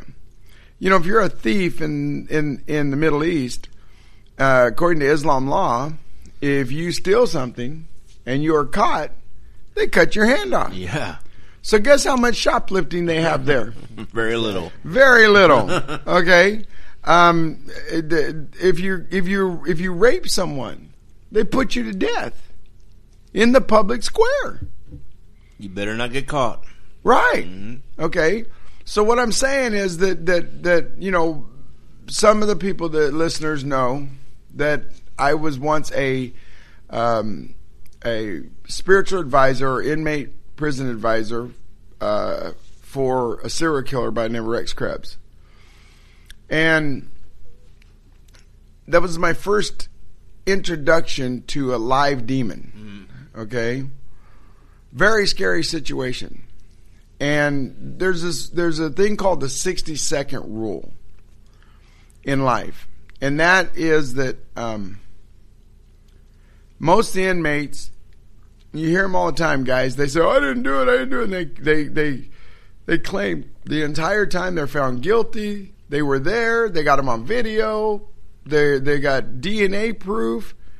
But they swear they were never there. They didn't commit the rape. They didn't commit the murder. But yet all the evidence says they did. Yeah. Okay. Well, there's what's called the 60-second rule. And there's many inmates that will tell you in 60 seconds, their entire world changed. Now we can talk about something very scary on Halloween, and that is demon possession. Yep. Have you seen The Exorcist? Yes. Yeah. And if you do not have the Holy Spirit within you, and that glowing protection, as I like to call it, it's a shielding against a demon. Demons come in many shapes, and what's his name? The Fallen. There's a movie by Denzel Washington called The Fallen. Yeah, it's a very good movie. Right, and this demon in the movie bounced by touch. Okay, so if you could be walking down the street and somebody just barely touch your arm, and all of a sudden this demon takes over, and you don't even know you got it in you because it doesn't let you remember anything you did. Right. Mm-hmm. But then there's those people that the demons choose to let see what they're doing, but they have no power to stop what they're doing. And I never knew anything about demons until I dealt with Rex Krebs. Okay? You learn real quick. Real quick. And where I'm going with this, guys, is that there are monsters out there. There's real scary things out there.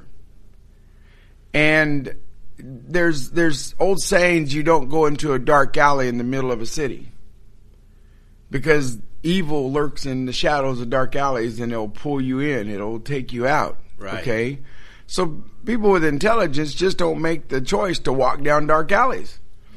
Well, the same thing is dabbling in the occult, dabbling in black magic, allowing these demons to have an access to you, which is part of what happens when you go into using palm readers, mediums, drugs.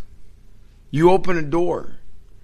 How many people got drunk and ended up killing somebody or killing someone they love or getting in an auto wreck? I mean, I honestly was convinced by my demons at one point that I rode my motorcycle better stoned than not stoned. I rode better under the influence than not under the influence.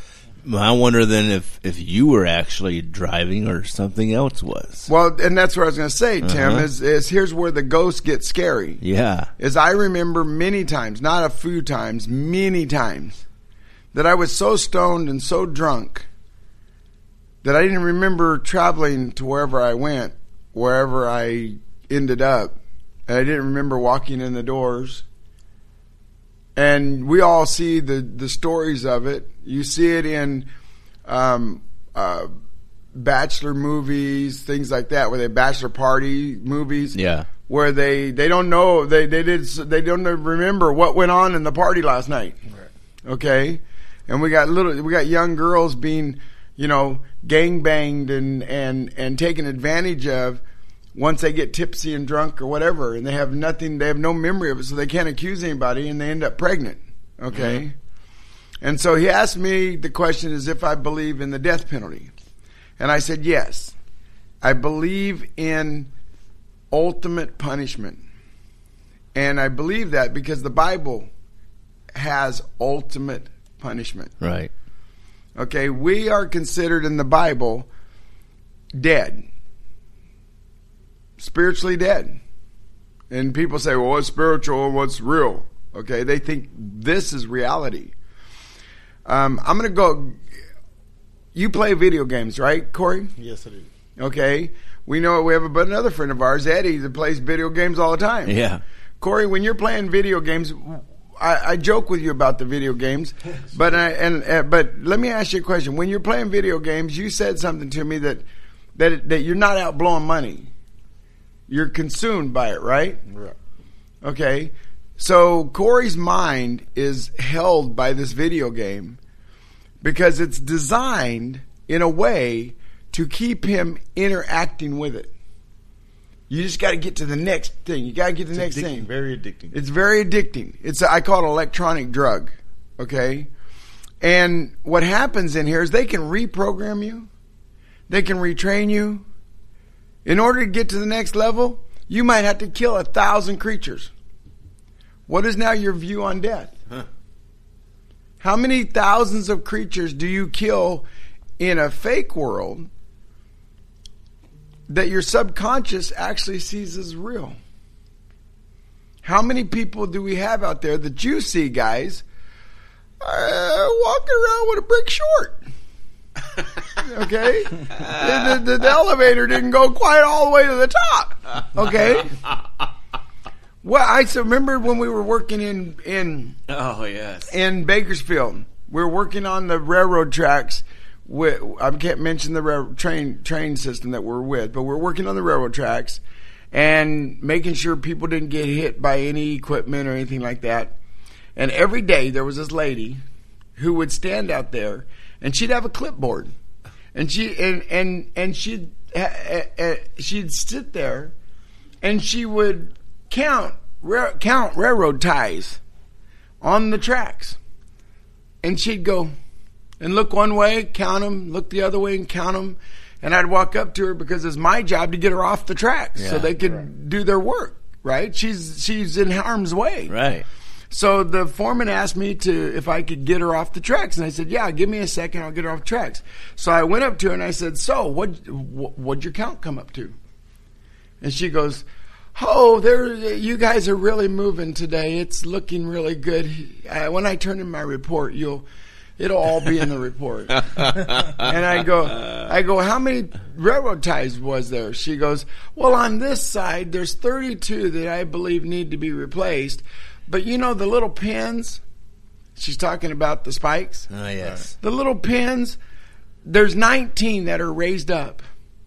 And they're going to pull out sooner or later. So, for safety's sake, we need to pull those out and put some new ones back in.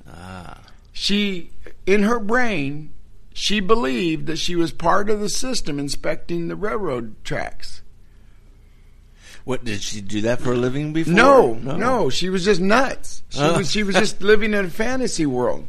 And we have hospitals all over America that are filled with people that live in a different atmosphere. Well, wait. I'm interested. How did you get her off the tracks?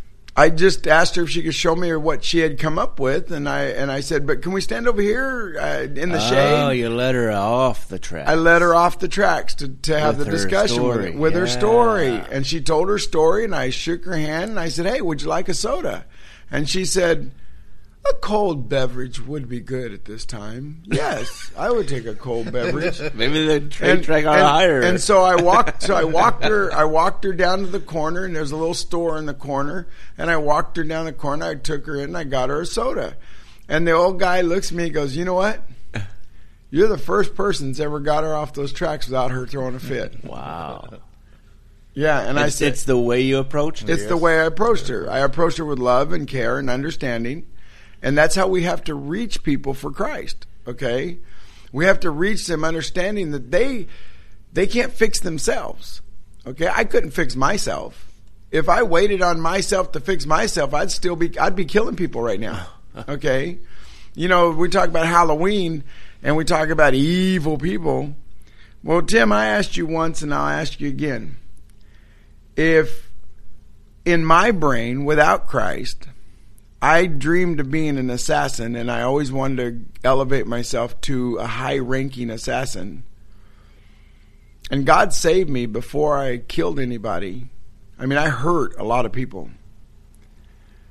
And God saved me before I caused any more pain, any more hurt, or killed anybody, or 100 people. How many people did he actually save? I don't know. And how many people for every year of my life that I wasn't killed or incarcerated did he save? I've been with him 44 years. And I never, ever wished to become the vile creature that I was before I knew him.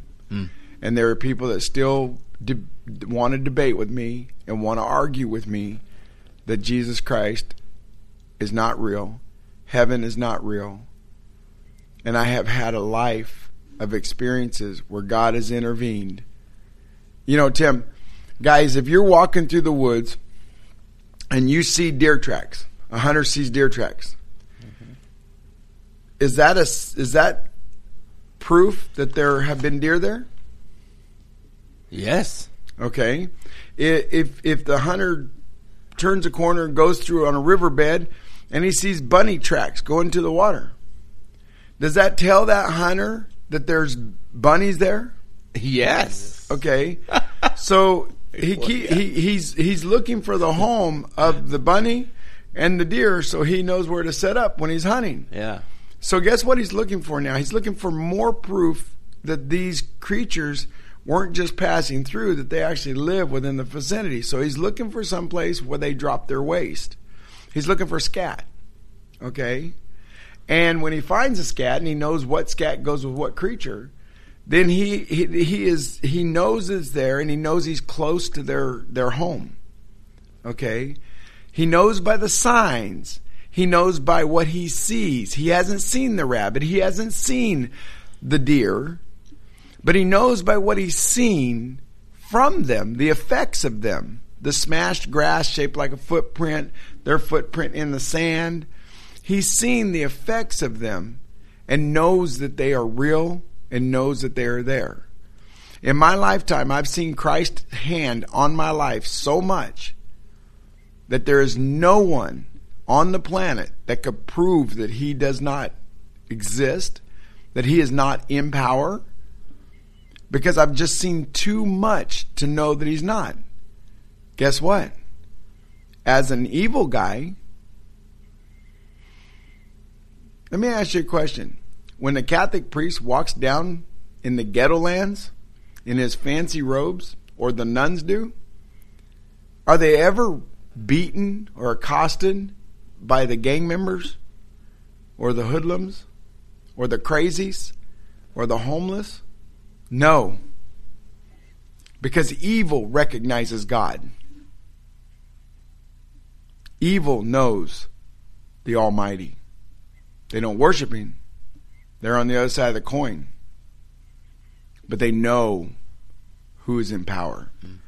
And here's the deal, guys. When Job was traveling, when before in the story of Job, Satan was traveling through heaven with a couple angels. There's quite a picture right there, guys.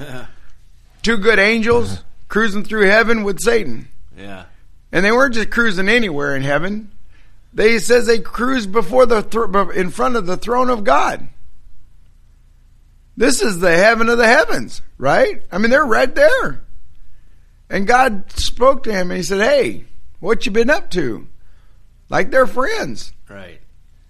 And he's hanging out with two angels. By the way, what you been up to? God asking that? Come right. on. He knows exactly what he's been up to. Right, but he's going to let Satan try and lie to him, right? Yeah, okay. Correct. And Satan says, "Oh, I've been going here to there, blah, blah, blah." And God says, "Have you considered my servant Job?" To hassle. Did God just allow? He gave him permission. Right.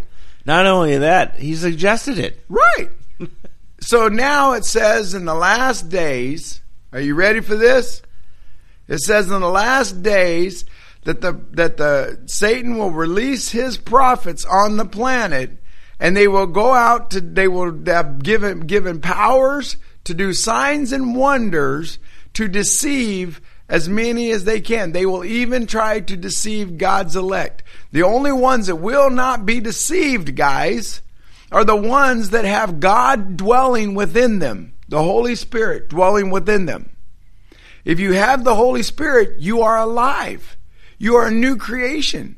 You are a creation that they can't enter. So if there's a spooky thing, the boogeyman's already out there.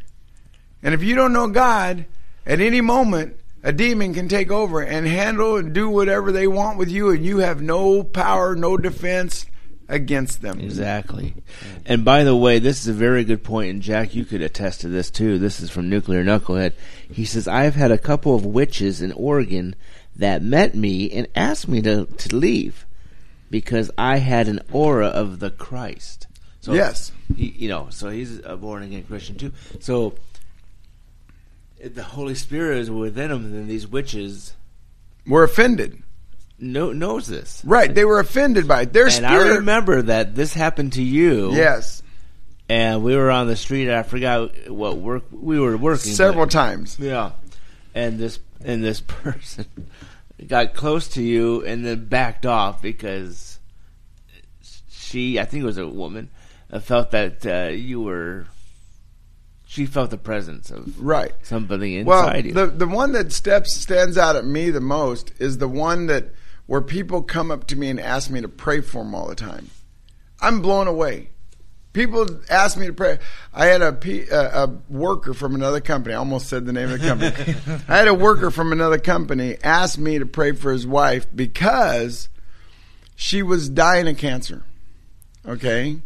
And I said, well, you can pray for her. And he said, no, he says, you're really close to God. He said, I believe that if you pray for her, everything will be fine.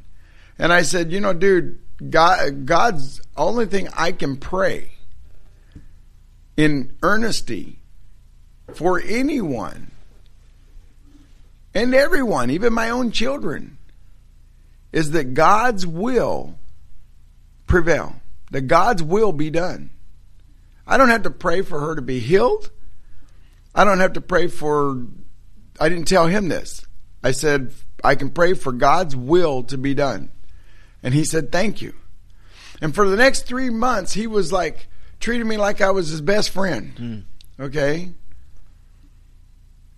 And then she died.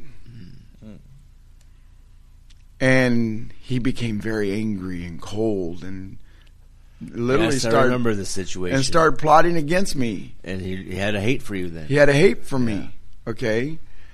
Well, guess what? We were a couple years later, after he'd gotten through this event in his life, we were up in the mountains working, and he showed up. He lives up there. And he talked to me like he'd never hated me or never disliked me. He had no memory of ever being mean to me. Wow. Yeah. And he stopped and talked to me while I was out there working. Huh. Yeah. And I didn't know that part. Right. Yeah. And then did he recognize you? Yeah, he did. Oh, he stopped. He goes, Jack. He goes, hey, how you been doing? Blah. There was never anything between us negative. And I'm not going to push him away. Right. Okay. So anyway, the other one, Tim, is when I was at a swap meet in Florida, and I was selling. I forget what I was selling there. And no! I had a coupon book, and I was handing out coupon books to people. And I had a booth. It cost me like $10 for this booth, right? But you had to be there from morning to night. So I took 300 or 400 coupon books in, and I was just handing them out because it was for all the local businesses. And I thought, what a way to get them out! I just go to there, and 300 or 400 people walk by, and I dump 300 or 400 coupon books to them. My customers will be very happy, right? So I went there and I set it up the booth, and I put the coupon books out there, and people from the church that I attended one here and there all stopped by and said hi, blah blah, and we're supposed to be there at 7 a.m. And about 8 o'clock, this guy comes in and starts beating on the fence. This Islamic guy. Oh yes, yeah. And he starts beating on the gate, and so they let him in because he had been there several times before, and he told him, I just showed up late. I got to get in. I got to get my booth set up. Well, his booth was only like 4 tables from the gate, and so they let him in, and it was right next to mine. Oh yeah. And maybe this is the story. And he was he pulled out all of his phone cases that he was for holding phones on your belt and stuff and covering your phone cases. He pulled them out. He laid them all out there, and he looked at me and he just hissed at me and got real evil look on his face, hatred look. And he said, and I said, hi, how you doing? My name is Jack Blankenship. He says, you stay on your side. You don't come near me. You stay over there. You're evil. I don't want anything to do with you. You just stay over there. Well, I wasn't the one growling at him. I was befriending him. Okay? And so I realized what the deal was. He recognized that I was a Christian, and it was bothering him, right? So I just kept trying, being who I am. I figured if I'm going to put a hot pitchfork in there, I might as well shove it all the way over there and just tap him on the shoulder a few times, right? So I keep talking to him, and he's getting madder and madder and madder, and he's starting to chew on, get mad at me so much. He's saying, "You get over there and you stay away from me. You stay on your side over there. You stay on that half of your thing, and I'll stay over here. But don't you come near me." Blah blah blah blah. And I go, "Excuse me, sir. I just met you. I don't even really know your name." I go, "But I would like to get to know you." And he said, "You don't need to know me. You just stay over there. I don't like you, and I don't want you near me," and blah blah blah blah. And I go, "I'm sorry you feel that way. So the nicer you were, the meaner he got. Yeah. And so I just kept getting nicer and nicer, right? I go, "Would you like?" I kept asking, "Would you? Yeah, kill him with kindness. Would you like a soda? Would you like this?" "I don't drink your stuff. You just keep your stuff." And he just got meaner and meaner and meaner. So what happened was finally he got so mad that he just grabbed all of his stuff and put it in the cases and started walking away from his booth. And the guy says, "Dude, you can't leave until 3:30. And it's only 1 o'clock. When you sign here, you can't leave. The gates are closed. And for the safety of the public walking around here, you can't be just walking out." Yeah. He goes, "I'm leaving now, and you're not going to stop me." And so he throws his stuff down on the table, and he marches off, and he leaves. Did he pack his stuff up? Yeah, but it's in these plastic bins right now. Okay. And it's sitting with his table. And so he knew nobody's going to steal from him, evidently, right? I mean, I could just walked over and grabbed them all, and he would never know where they went. He could accuse me all day long, but I wasn't dishonest. And so something in him knew that I wasn't going to let anything happen to his stuff, right? About 10 minutes later, he comes driving up to the fence in his car, the gates, and he's honking his horn, just laying on his horn and flashing his light and screaming at people. Wow. Yeah. And so they go, he's revving his engine and pushing on the gate with his bumper. And so to calm everything down, they let him in. He goes over, grabs his stuff, puts it, and they're telling him, "Dude, you're never coming back. You're never selling here, blah, blah, blah." And he leaves. He makes a big old scene about leaving. They close the thing on him, the gates behind him, and the people on the other side of me, they're just sitting back watching all this. And she goes, "You're a Christian." And I go, "Actually, don't even like that term." She goes, "You don't want to be called Christian?" I said, I prefer the term born again or twice born. I said, because I'm a whole Christian. I don't believe in Pentecostalism. I don't believe in Baptist methods or Lutheran or any of these others. I believe in what the Bible says and what the Holy Spirit teaches me in the Bible about God and about His ways.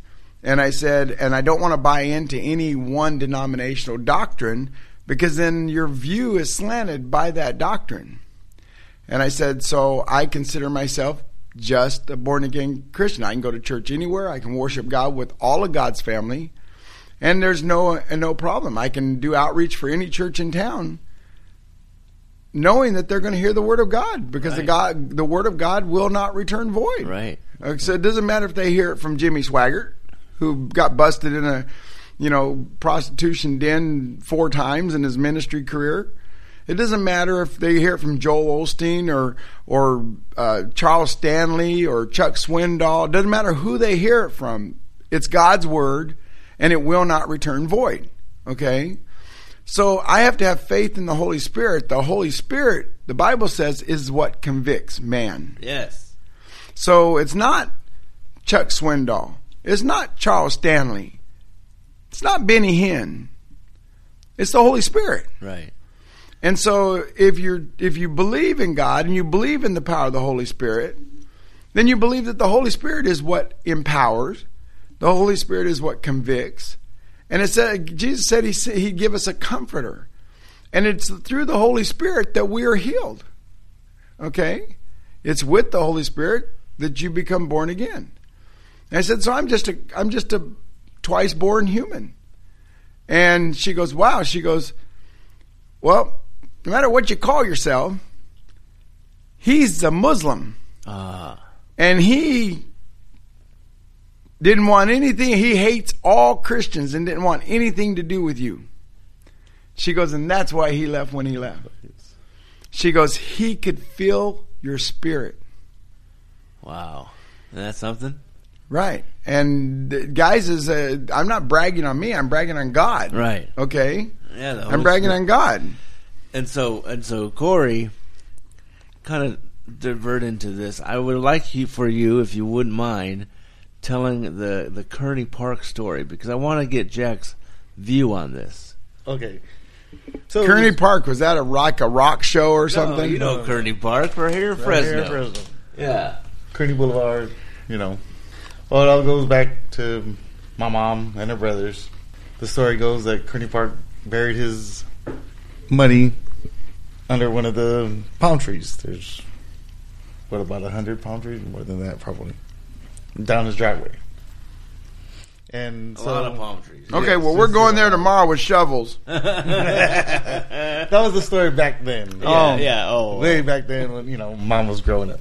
So my mom and her brothers were driving, and oldest brother, Uncle Simon, was driving, and they said, everyone, the story goes where they've seen him before. They've seen his ghost out there in the dark. Because it's out there in the country, So when you're driving through on Kearney Boulevard, sometimes he's crossing the road. Well, so it happens to be, this incident happened, across the road, and Uncle Simon slammed on the brakes. Scared out of his mind because he saw something. Slammed on the brakes, stopped the car, and just turned around, and everybody's scared because they saw it too. Looked around, no one around. Look behind the car, okay, nothing's around behind the car. We didn't hit nothing. But they saw it. So, that just being said, that it's always been, as my mom explains the story even, like you could see the fear in her eyes, like she remembers it. And it's always been in the family story, like, it was super scary that day. Well, and I'm going to say, not being there, that it was probably real. Guys, the Bible talks about the Holy Spirit, or some say the Holy Ghost.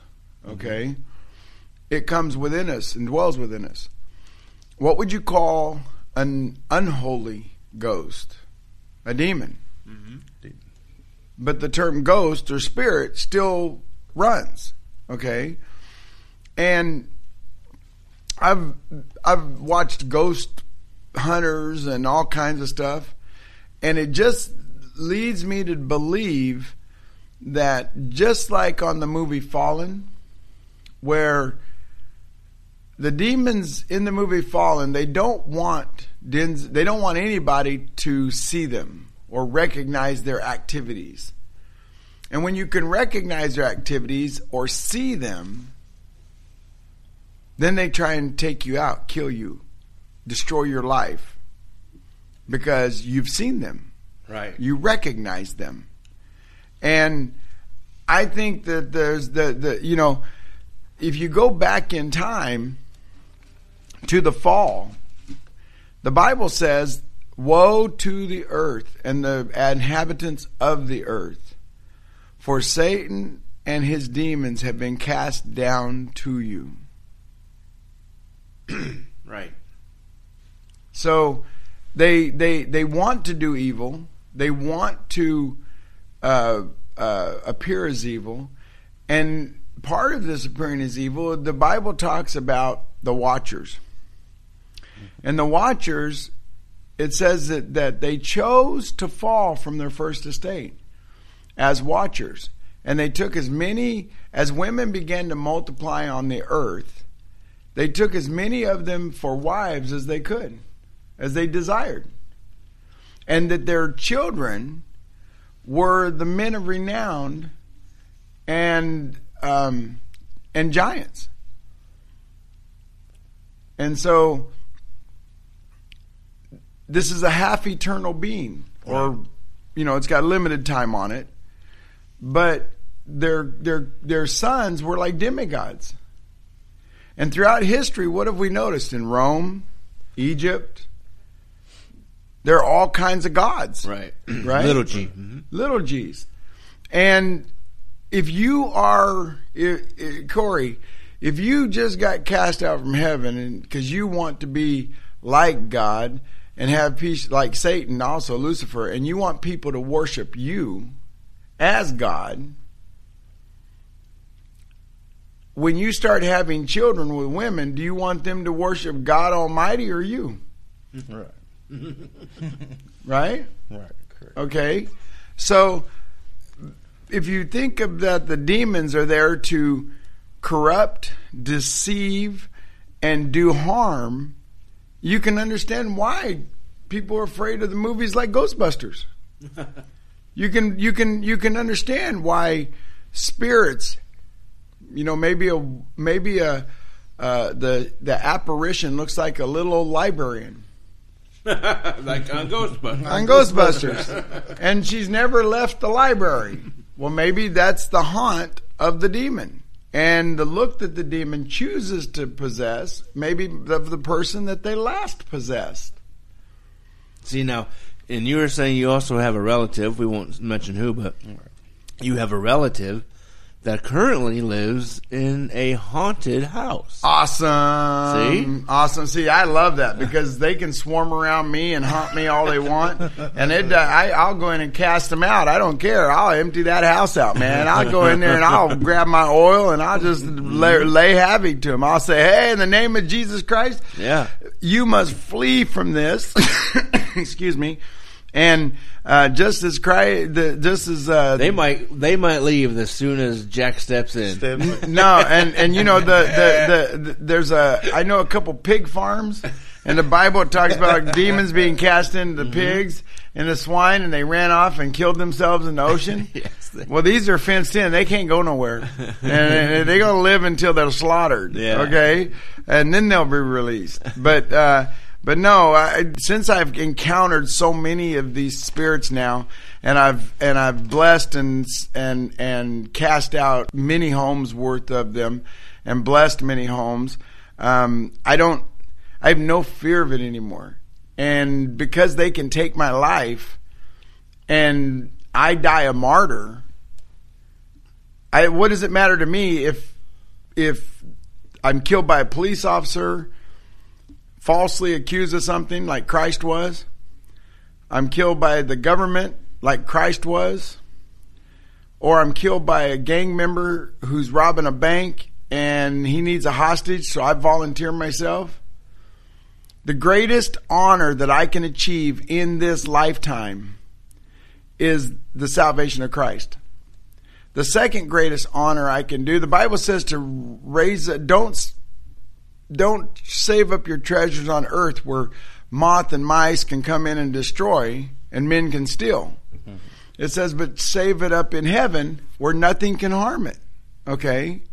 So what does that mean? Well, I think my wife jokes around. She says, you're going to be living in some mansion. I'm going to be cleaning toilets. Okay? And I go, no, honey. The Bible also says that a wife can be sanctified through the faith of her husband. And that always gets Christians on the uproar. They're like, what? Yeah. What? But no, I believe that the Bible even says it, that some Christians will be judges in the 1,000-year reign. Okay? So every angel in heaven that's ever mentioned had a job, had duties. Do we think that we're not going to have duties? Well, what are you going to do for 80 million years? I would like to be something in audio, but I might be a janitor. Well, no, there's all kinds of choirs and stuff up there, right? So, no, I think that you're going to have the best sound system you ever thought of having, Tim. I hope so. Okay, so, I think that the gifts that we have on earth are a reflection of the gifts that we're going to be that are going to be exalted or expanded in heaven. Supersized, if you will. Supersized, yeah. Well, I mean, if you're a concert pianist right now, why would God make you a ditch digger up there? Right. Okay. And so I think that the second greatest honor I can do now, since I've accepted Jesus Christ, the next one is to die a martyr. In not only defense of somebody that I love, but the Bible says to pray for your enemies. So by defending my enemy and saving their life, that would be a really good honor.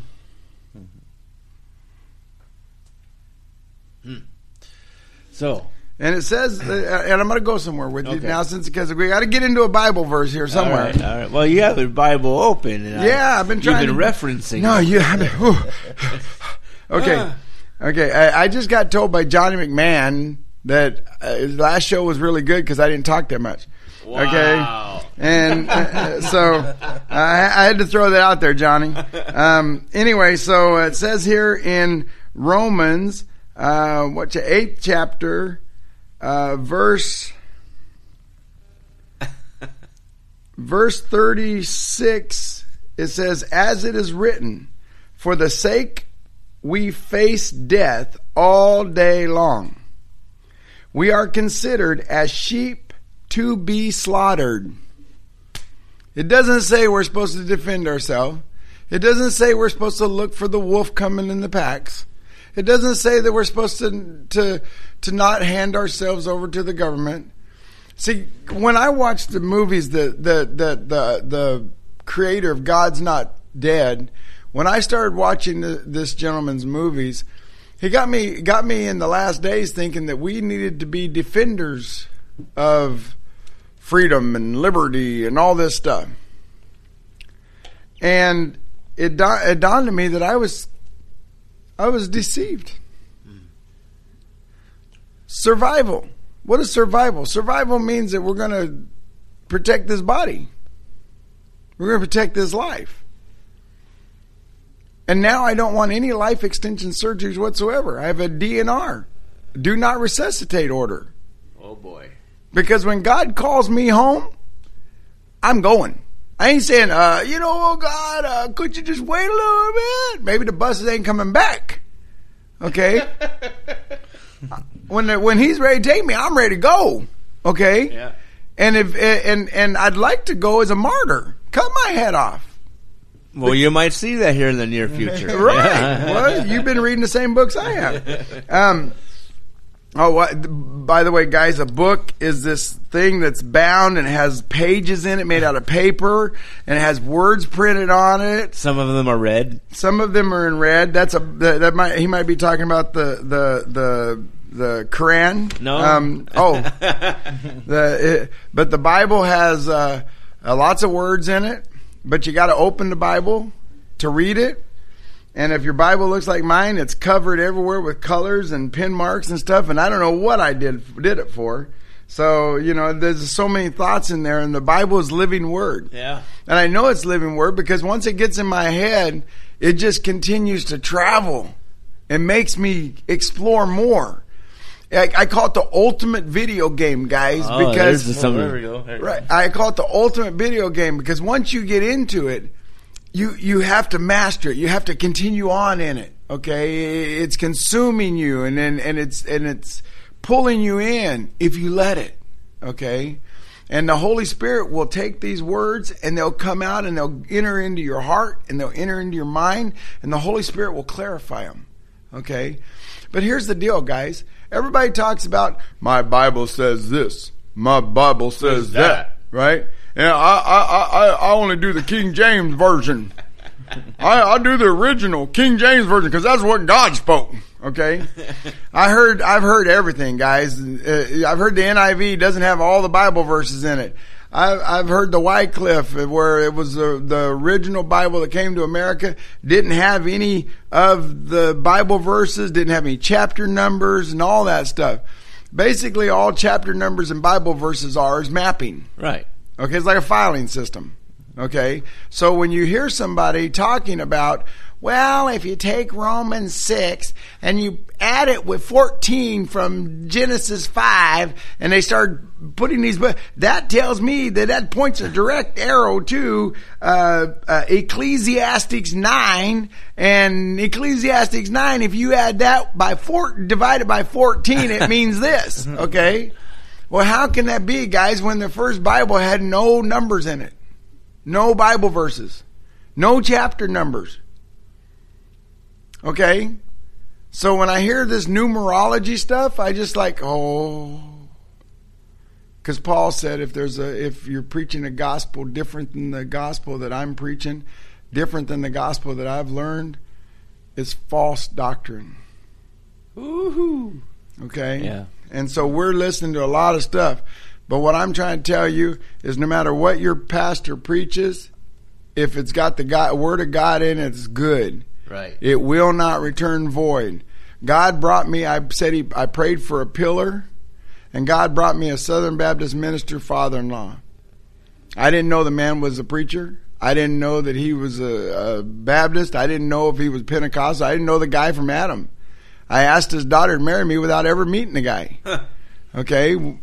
And when we got married, he became like a dad to me. He became the pillar in God that I never had. And you needed that. And God knew you needed that. And God knew I needed that. And guess what? My mother-in-law was another pillar. I woke up one morning to go to work at 4 a.m, and she was at the table reading her Bible when nobody else was awake. And it taught me to do morning study and morning prayer. It taught me that a little bit of quiet allows you to focus before all the confusion of the world comes in and takes your mind off of what the Holy Spirit wants to teach you. I got friends of mine, Corey. I'm not mentioning names. I mean, they're big into music, Tim, and they got music cranking all the time. And now God can use music, but guys, when you turn it off and you're in that quiet time, then God doesn't have to scream so loud. He can whisper, and you're still going to hear it. Okay. And so I was bouncing through here for something to finish the show on. Yeah.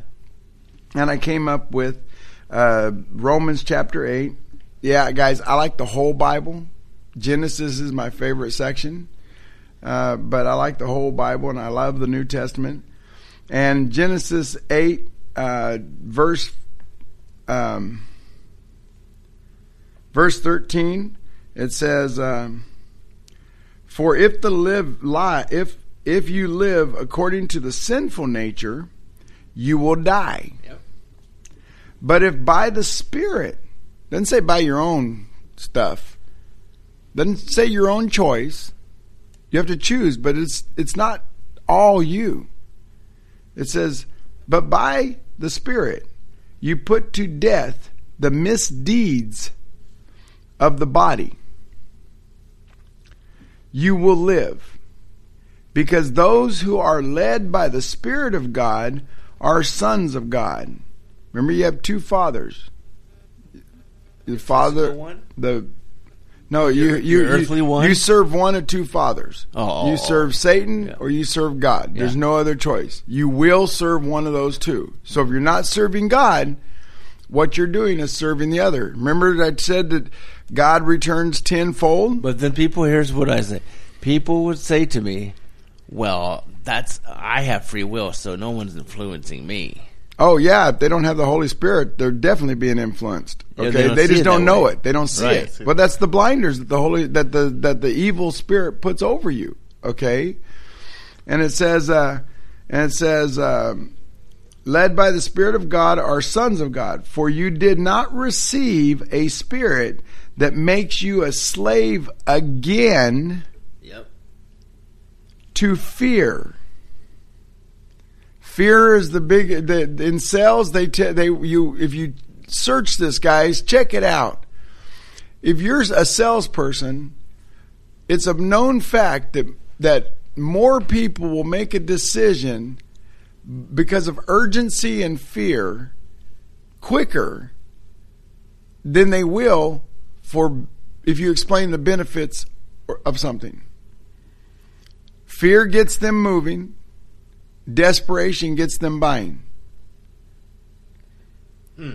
And guess what the process is for right now with the whole environmental thing? Fear.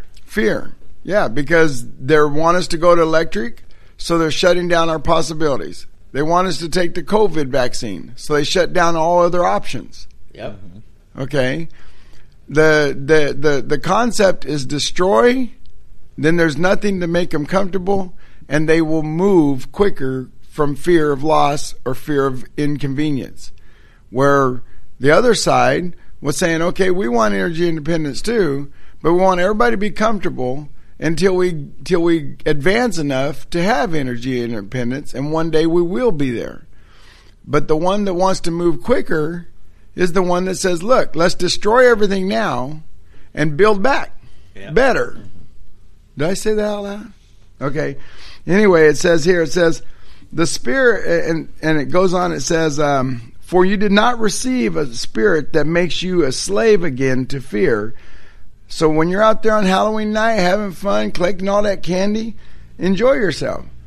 If you know the Lord. If you don't, watch out for the demons. But you receive the spirit of sonship. Wow, what a word, sonship. That means family, right? And by him we cry, Abba, or Father. And then verse 16 says, the Spirit himself testifies with our spirit that we are God's children. So if you don't have the Holy Spirit within you, you are not alive. And that's what the Muslims saw in you. Right. It testified. And that's why he was ticked off. The Holy Spirit isn't something that I have special myself.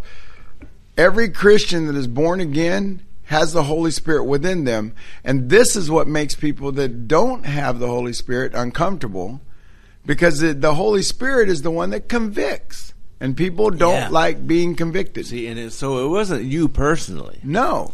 It was who was within you. Yes. It wasn't me at all. Right. Okay. I was being nice. Okay. Now, if we are children, then we are heirs.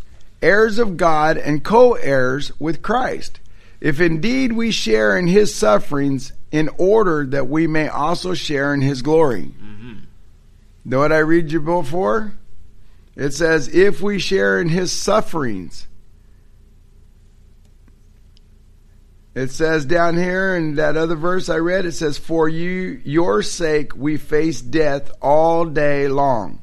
We are considered as sheep to be slaughtered.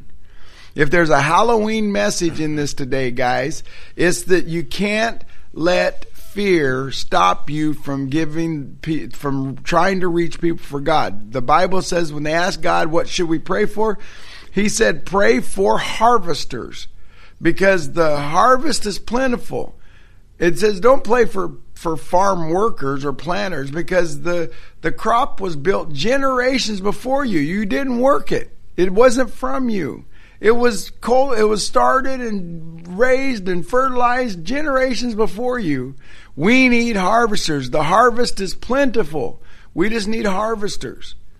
So now we're at a church age, or as I call the end of the church age. And Christians are popping up everywhere, born again Christians. And harvest is taking place. Because we're not letting the religion keep us from doing the work. Because we're not pastors. We're not ordained ministers. Some of us are music directors, but Tim, but we're not letting the church. We're not having to have a title. What the Holy Spirit does for us. Exactly. Or with us. Yeah. We're kingdom builders and not just church builders. And most churches say, well, did you invite them to church? No. My first question is, do you know the Lord as your Savior? Right. When I go to churches, Tim, they go, what church do you go to? And I learned from a missionary a long time ago that this is a qualifying out, not a qualifying in. They're not asking you what denomination you serve in, what church you go to, so that they go, oh, that's a good church. No, they're doing it so they can say, oh, we shouldn't listen to him. He's from that Foursquare church. Right. It's a qualifying out. Okay? But guess what? This is par for the course, guys. We're going to be beat up in churches. We're going to be beat up verbally, physically, everything, everywhere we go, because we're sheep led for the slaughter. We are designed to suffer as Christ suffered. And guys, I can never suffer as much as my Lord suffered. No matter how much pain I feel on earth, I can't suffer as much as he suffered. Okay? And it says, a little bit further down in verse 37, it says, "No, in all these things we are more than conquerors through him who loved us. For I am convinced that neither death nor life, neither angels nor demons," what are we talking about tonight? Yeah. Neither angels nor demons, neither the present nor the future, nor any powers. What is the last days? The Satan's going to release his prophets onto the planet, and they're going to be given powers to deceive, signs and wonders. And it says, neither height nor depth nor anything else in all creation. Now, it's funny, prophecy. It's funny that it says neither height nor depth. Now, guys, we are having a problem getting to Mars. We're having a problem leaving planet Earth because we're dependent on water, air, and food, right?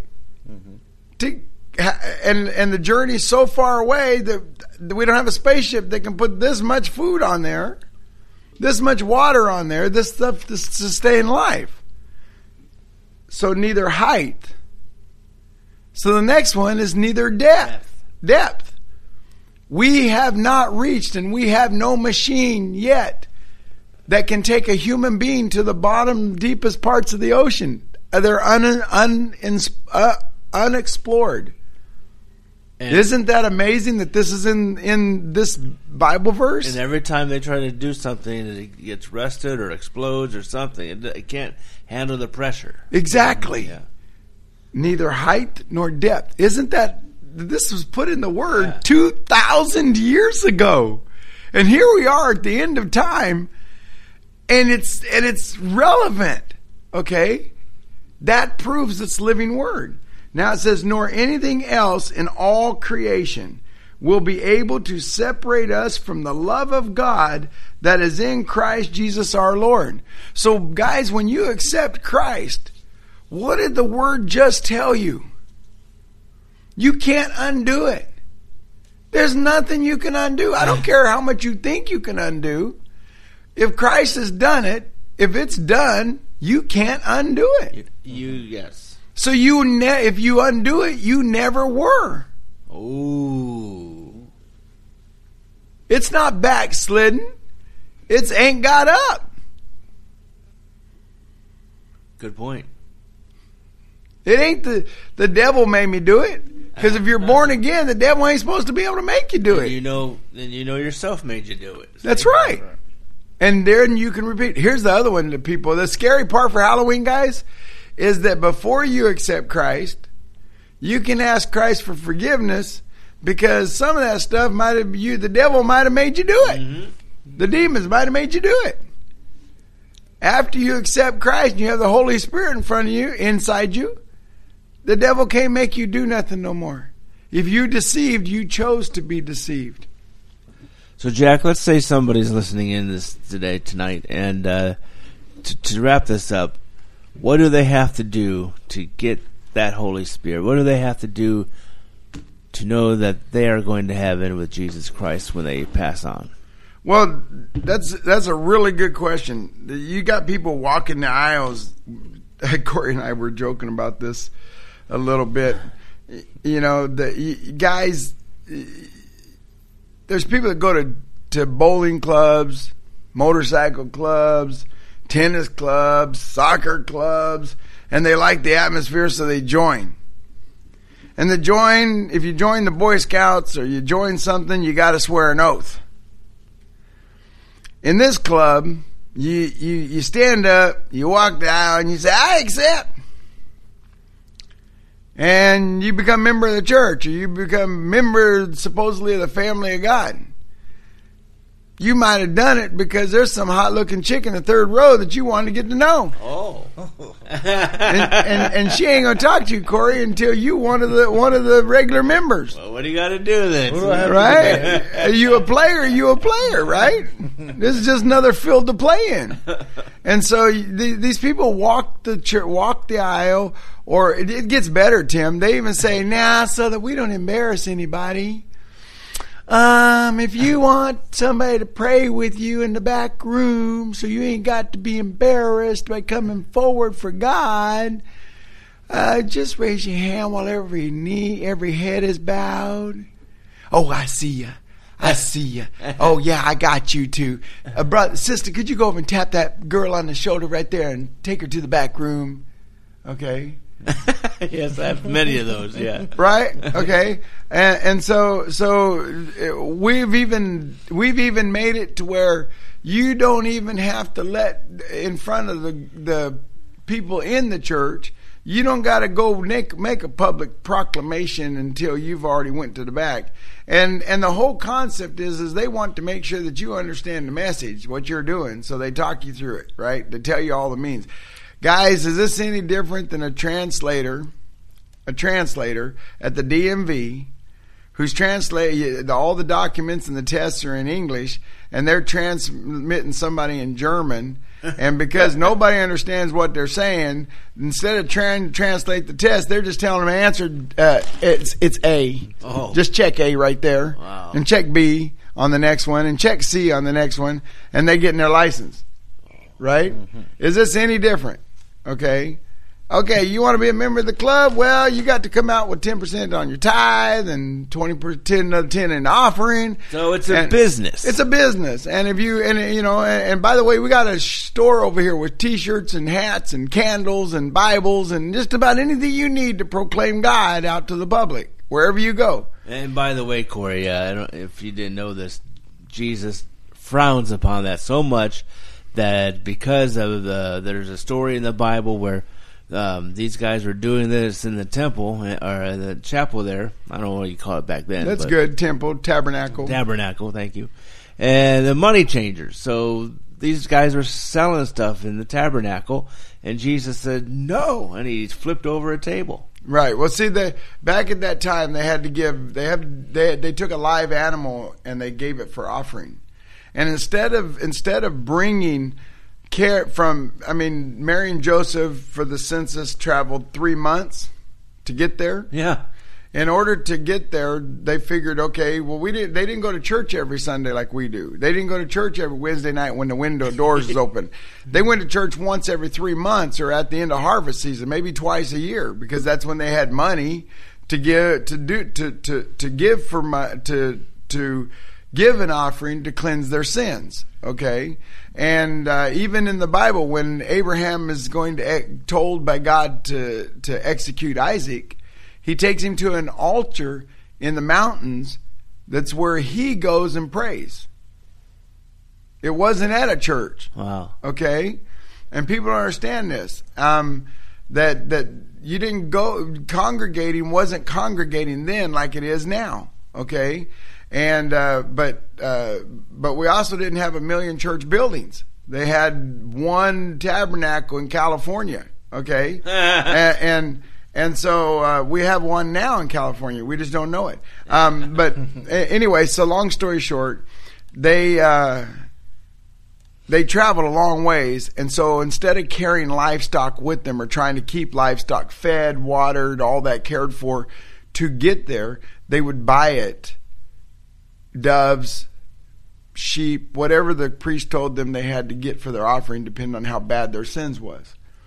And so they would go in and buy 2 doves, 3 doves, whatever it was, whatever level of atonement they wanted. In other words, well, if you want to be fully forgiven, we need a pure white lamb, okay? We haven't had one of them for dinner in a long time.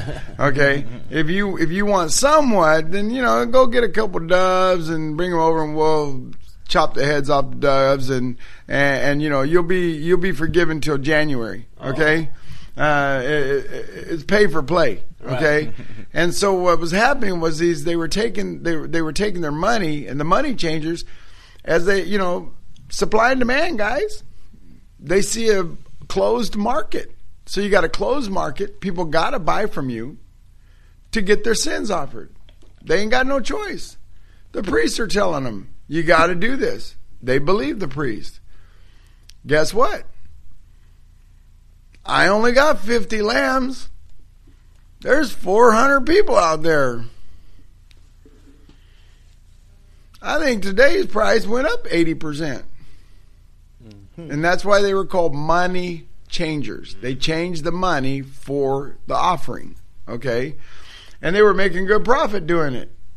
And Jesus saw this going on, and he says, this is not a business. This is my Father's house. And he got angry. By the way, guys, God got angry.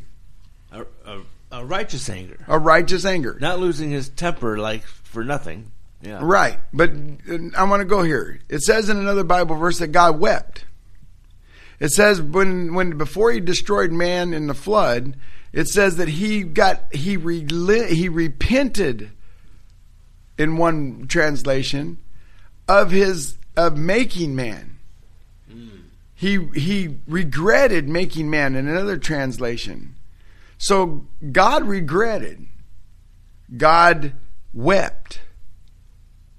It's another place that says God rejoiced. So guys, this is an emotional God.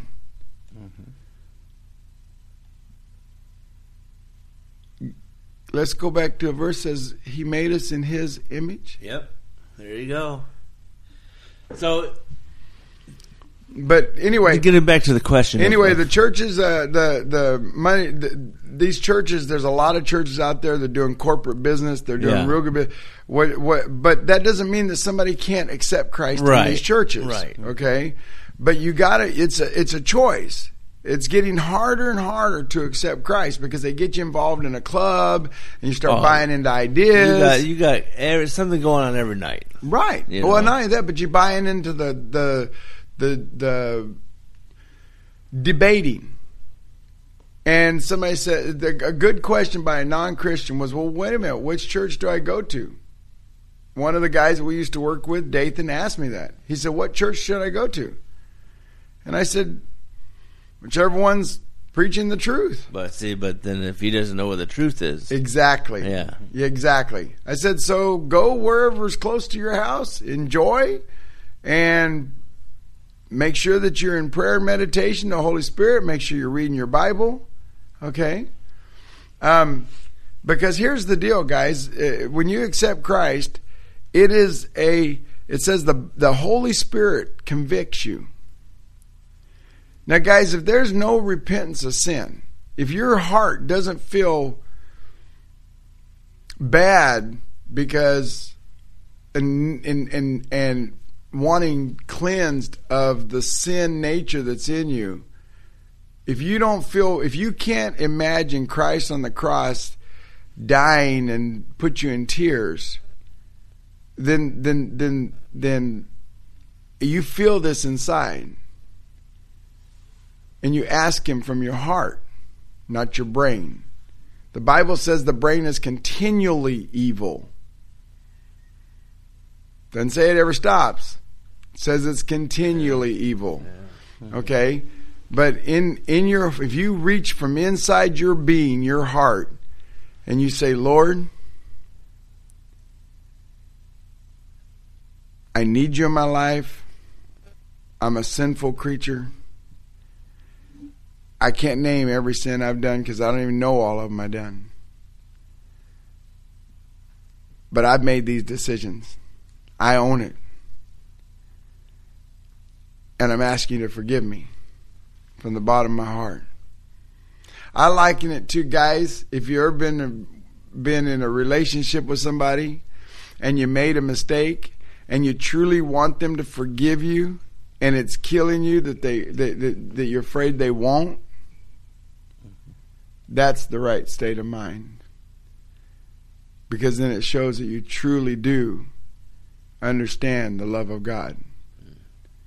But if you're just spouting out words, Are you walking through the Romans road from the Bible and you just repeating the word? Repeat after me. And you just repeating the words? Is that anywhere different than walking the aisle on graduation day at your high school? No. Yeah. So it has to come from the heart. It has to be honest. And it has to be one-on-one with the only true living God. There is no other. Yeah, there's 2,000 religions plus out there, guys. Somebody asked me which one's the right one.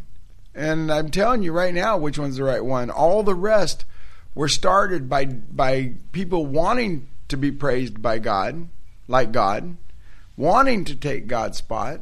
And what does it say Lucifer, Satan's ultimate goal is?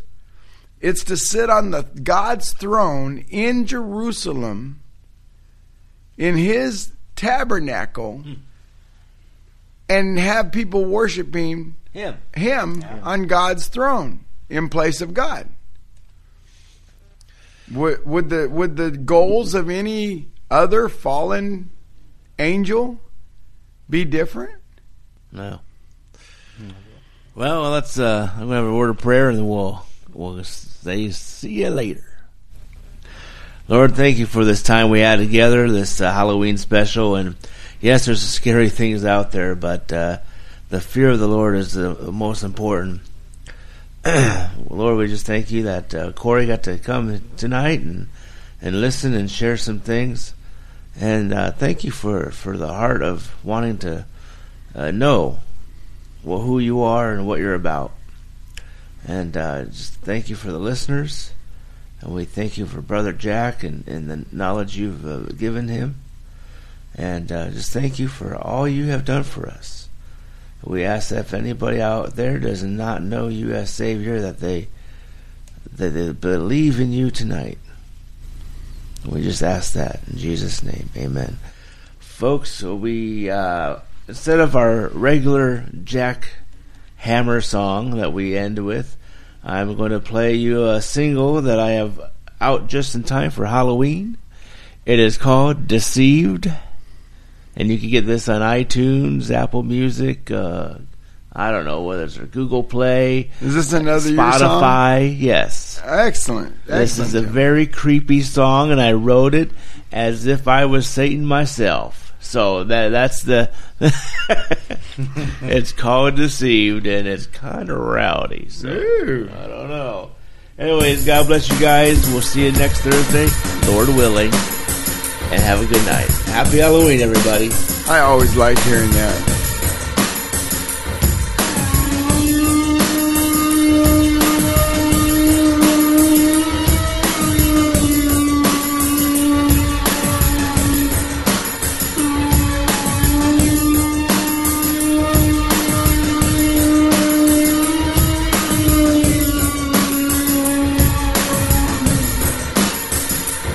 There's a place to go, has no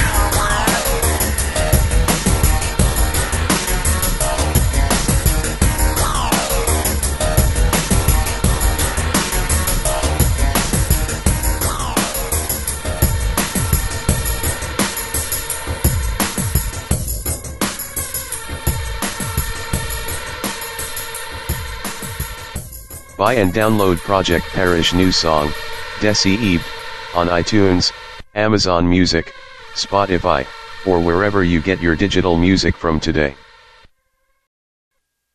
Lucky Land Casino, asking people, what's the weirdest place you've gotten lucky? Lucky? In line at the deli, I guess? Aha, in my dentist's office. More than once, actually. Do I have to say? Yes, you do. In the car before my kids' PTA meeting. Really? Yes. Excuse me, what's the weirdest place you've gotten lucky? I never win and tell. Well, there you have it. You can get lucky anywhere, playing at LuckyLandSlots.com. Play for free right now. Are you feeling lucky? No purchase necessary. Void where prohibited by law. 18+. Terms and conditions apply. See website for details.